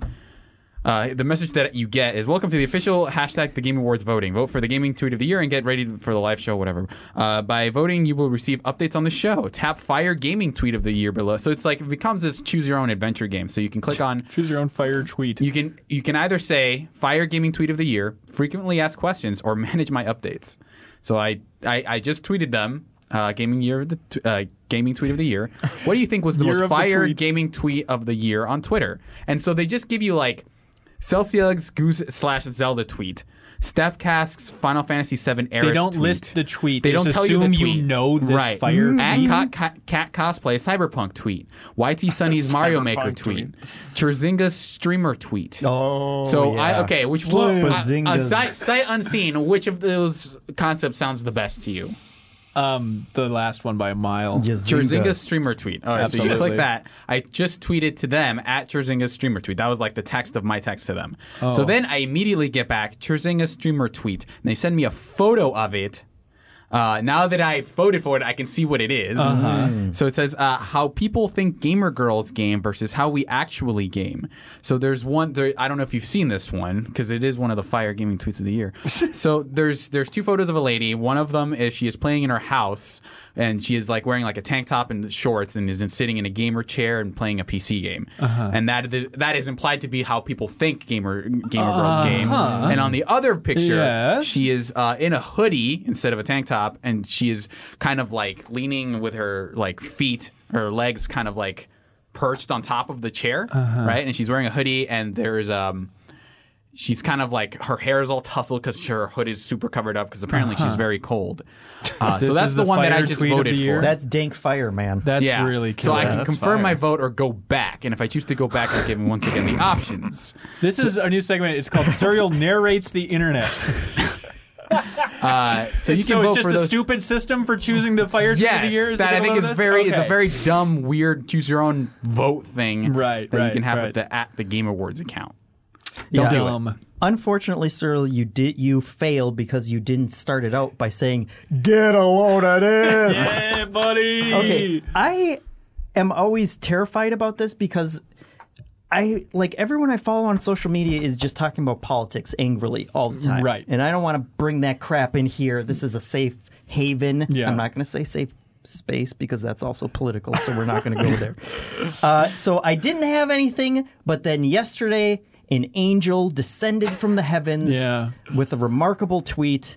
It's a comedian. You may know him. He sometimes performs on the street. Oh, no. He says, "Went fishing the other day. Don't read this. I still feel like a novice baiter, definitely not a master baiter. Wait, why are you laughing? I swear I'm not a master baiter." From Benjamin Reeves. From Ben Reeves. See, this is why How many likes I does that love have? and I'm constantly frustrated by Ben Reeves. He's like, you know what? How old were you when Yes, you first that is connected? why it is a get a load of this, because we all figured out that joke when we were like 6 years old. Yes. And he just... And I think he is a very funny person. Yes. Like, Reeves is genuinely hilarious. a very funny person. Yes. But there are some blind spots, I guess, in there. Yes, he is the least will go funny blind on if you his make that Twitter joke. account. But he gets the beautiful umbrella of, is it intentionally lame? Yeah. And the world may never know. Folks, the replies didn't think so. One person said sigh, ... right. Another said low-hanging fruit, ... Oh, fire tweet of the year. And oh, Ben, and then a gif of Fozzie at the microphone just going, yeah, okay. That sounds good. That sounds good. We love you, Ben. We love you, Ben, but dearly. pick it up. No more masturbator jokes, please. Jesus. That's like if I went to like a hunting lodge in northern Minnesota, there would be a hat that made a masturbator joke that had been there for 17 years. But okay, so here's my theory. Do you think he was intentionally trying to, let's say, bait people into... No, you don't, he's not a masturbator. Okay. We did Kyle. it. Why are you laughing? He's bringing us mirth. So this is actually a tweet that my wife showed me. Speaking of timely jokes that we figured out a long time ago, from Kate Gray, who writes for Kotaku, I guess, occasionally. I'm not super familiar with it, but she had this really obvious tweet about, it's another Game Award related one, nominating studios for being outside of the traditional publisher system in the same breath as listing their publishers is a very big sign that maybe we need to figure out once and for all what indie means, which I think is a really good point. Oh, sure. Because they have the Independent Game Award, and that's the definition for outstanding creative and technical achievement in a game made outside of the traditional publisher system. But every single game that's like nominated lists a developer and a publisher. And it's just kind of that is interesting. It's like it's just weird. It's like I know indie is like this weird definition that even we were kind of struggling with earlier. Yeah, it's Fortnite, but like maybe change that name or just change the definition to not include the word. So publisher. no indie game can have a publisher now. Is that I think it's just defining it as like these games work outside of the publisher system. It's take that part of it off because they have publishers. Yeah, you know? That is really confusing. So, anyway, thank you, Kate Gray. Hey, so I was playing Star Wars Jedi Fallen Order the other day, and I started thinking, how long until a droid uses the Force in Star Wars? And get a load of this. Apparently, it's already happened. First of all, I found several forums debating a very fun concept about whether or not R2-D2 has the Force, which is a very fun idea, and that's why all these coincidences keep happening around R2 is he's actually using the Force to make all these things happen, which is... Is this like a bigger Luke theory where it just happens to be a series of coincidences that people are connecting That could be, together? but look, R2's been surrounded by a lot of coincidences. Yeah, are you going to tell us an example? Because that's not the point. The point is that in 1999, there was a comic book written by Peter David, Star Wars Tales, that starred Skippy the Jedi droid. And the tale goes a little something like this. One day, R5 removed his restraining bolt with the Force and Force persuaded the Gamorrean guards to let him leave. Skippy wandered the desert for days in search of his destiny until finally he was picked up by a Jawa sandcrawler. There he had visions of Darth Vader and Princess Leia and met R2-D2 and C-3PO. Eventually the sandcrawler stopped, took all the droids out, and lined them up side by side in front of Owen Lars and Luke Skywalker. Skippy immediately sensed the Force in Luke and persuaded Owen to choose him. Skippy was ecstatic that at the undoubtable destiny that lay before him and Luke together. However, R5 soon envisioned that without Luke, stormtroopers would come and take R2 back to Vader, where he would be destroyed and Leia would be killed, leading to a chain reaction of horror that would include the rebellion being destroyed. R5's memory being wiped after 3PO refuses to translate his rubbish, and Luke dying on Tatooine without ever fulfilling his destiny. R5 knew what he had to do, and suddenly set off a mild explosion inside himself, leading Luke to believe that he had a busted motivator. Skippy then used the Force on 3PO, telling Luke to buy R2 instead. Owen did so. So this was a comic book in 1999 that R5, that stupid red droid... Just all built around... turning that into like a pivotal butterfly effect moment. And he had the Force and he used it to kill himself, so he would choose R2. Well, it set off a little explosion. But he's not in good shape after that. But like in terms of just like a franchise, like mining the most it can out of original films and then just going way too far. Turning R5 into a Jedi droid is really the first example of a robot with the Force. Right. Yes. There are other examples as well, by the way, that have popped up, but not in the official canon now, as far as I'm aware. And y'all grew up with this franchise, and it's near and dear to your hearts. Okay. All right. No, it's really good storytelling. Don't diss Skippy. But just to be clear, so that was extended universe stuff? That has now been... It's a legend. People tell the legend of the time that R5 had a busted Someone published that. Yes, proudly. And by the way, I followed that writer and found what he's doing now, and he's just posting a bunch of blogs about the impeachment. So if you want to follow the writer... For my next trick, which one of these guys is a Jedi? That's it. Sorry this episode went long. Thanks for all the support. So far on this adventure, there's a lot of exciting things to come. Obviously, we're going to have Game of the Year deliberations. We're going to have community meetups. What form that takes for the fusion of the two, we're still figuring out those details, but we think we have a good roadmap that should be fun for everybody. So again, patreon.com/MinnMax 2 ends. Whoa! God damn, very exciting. That was like Thanks a QTE. So much. You're on top of that. Thursday morning, we will have reactions to the Half-Life reveal and maybe some other bonus things as well. I want to make a walkthrough of the studio. So if you're a techie, I'll show you some of the fun things going on here at the MinnMax studio, which will probably just involve spiders crawling over camera lenses. So please look forward to that. All right, until next week, everybody, be good, have fun, let's go.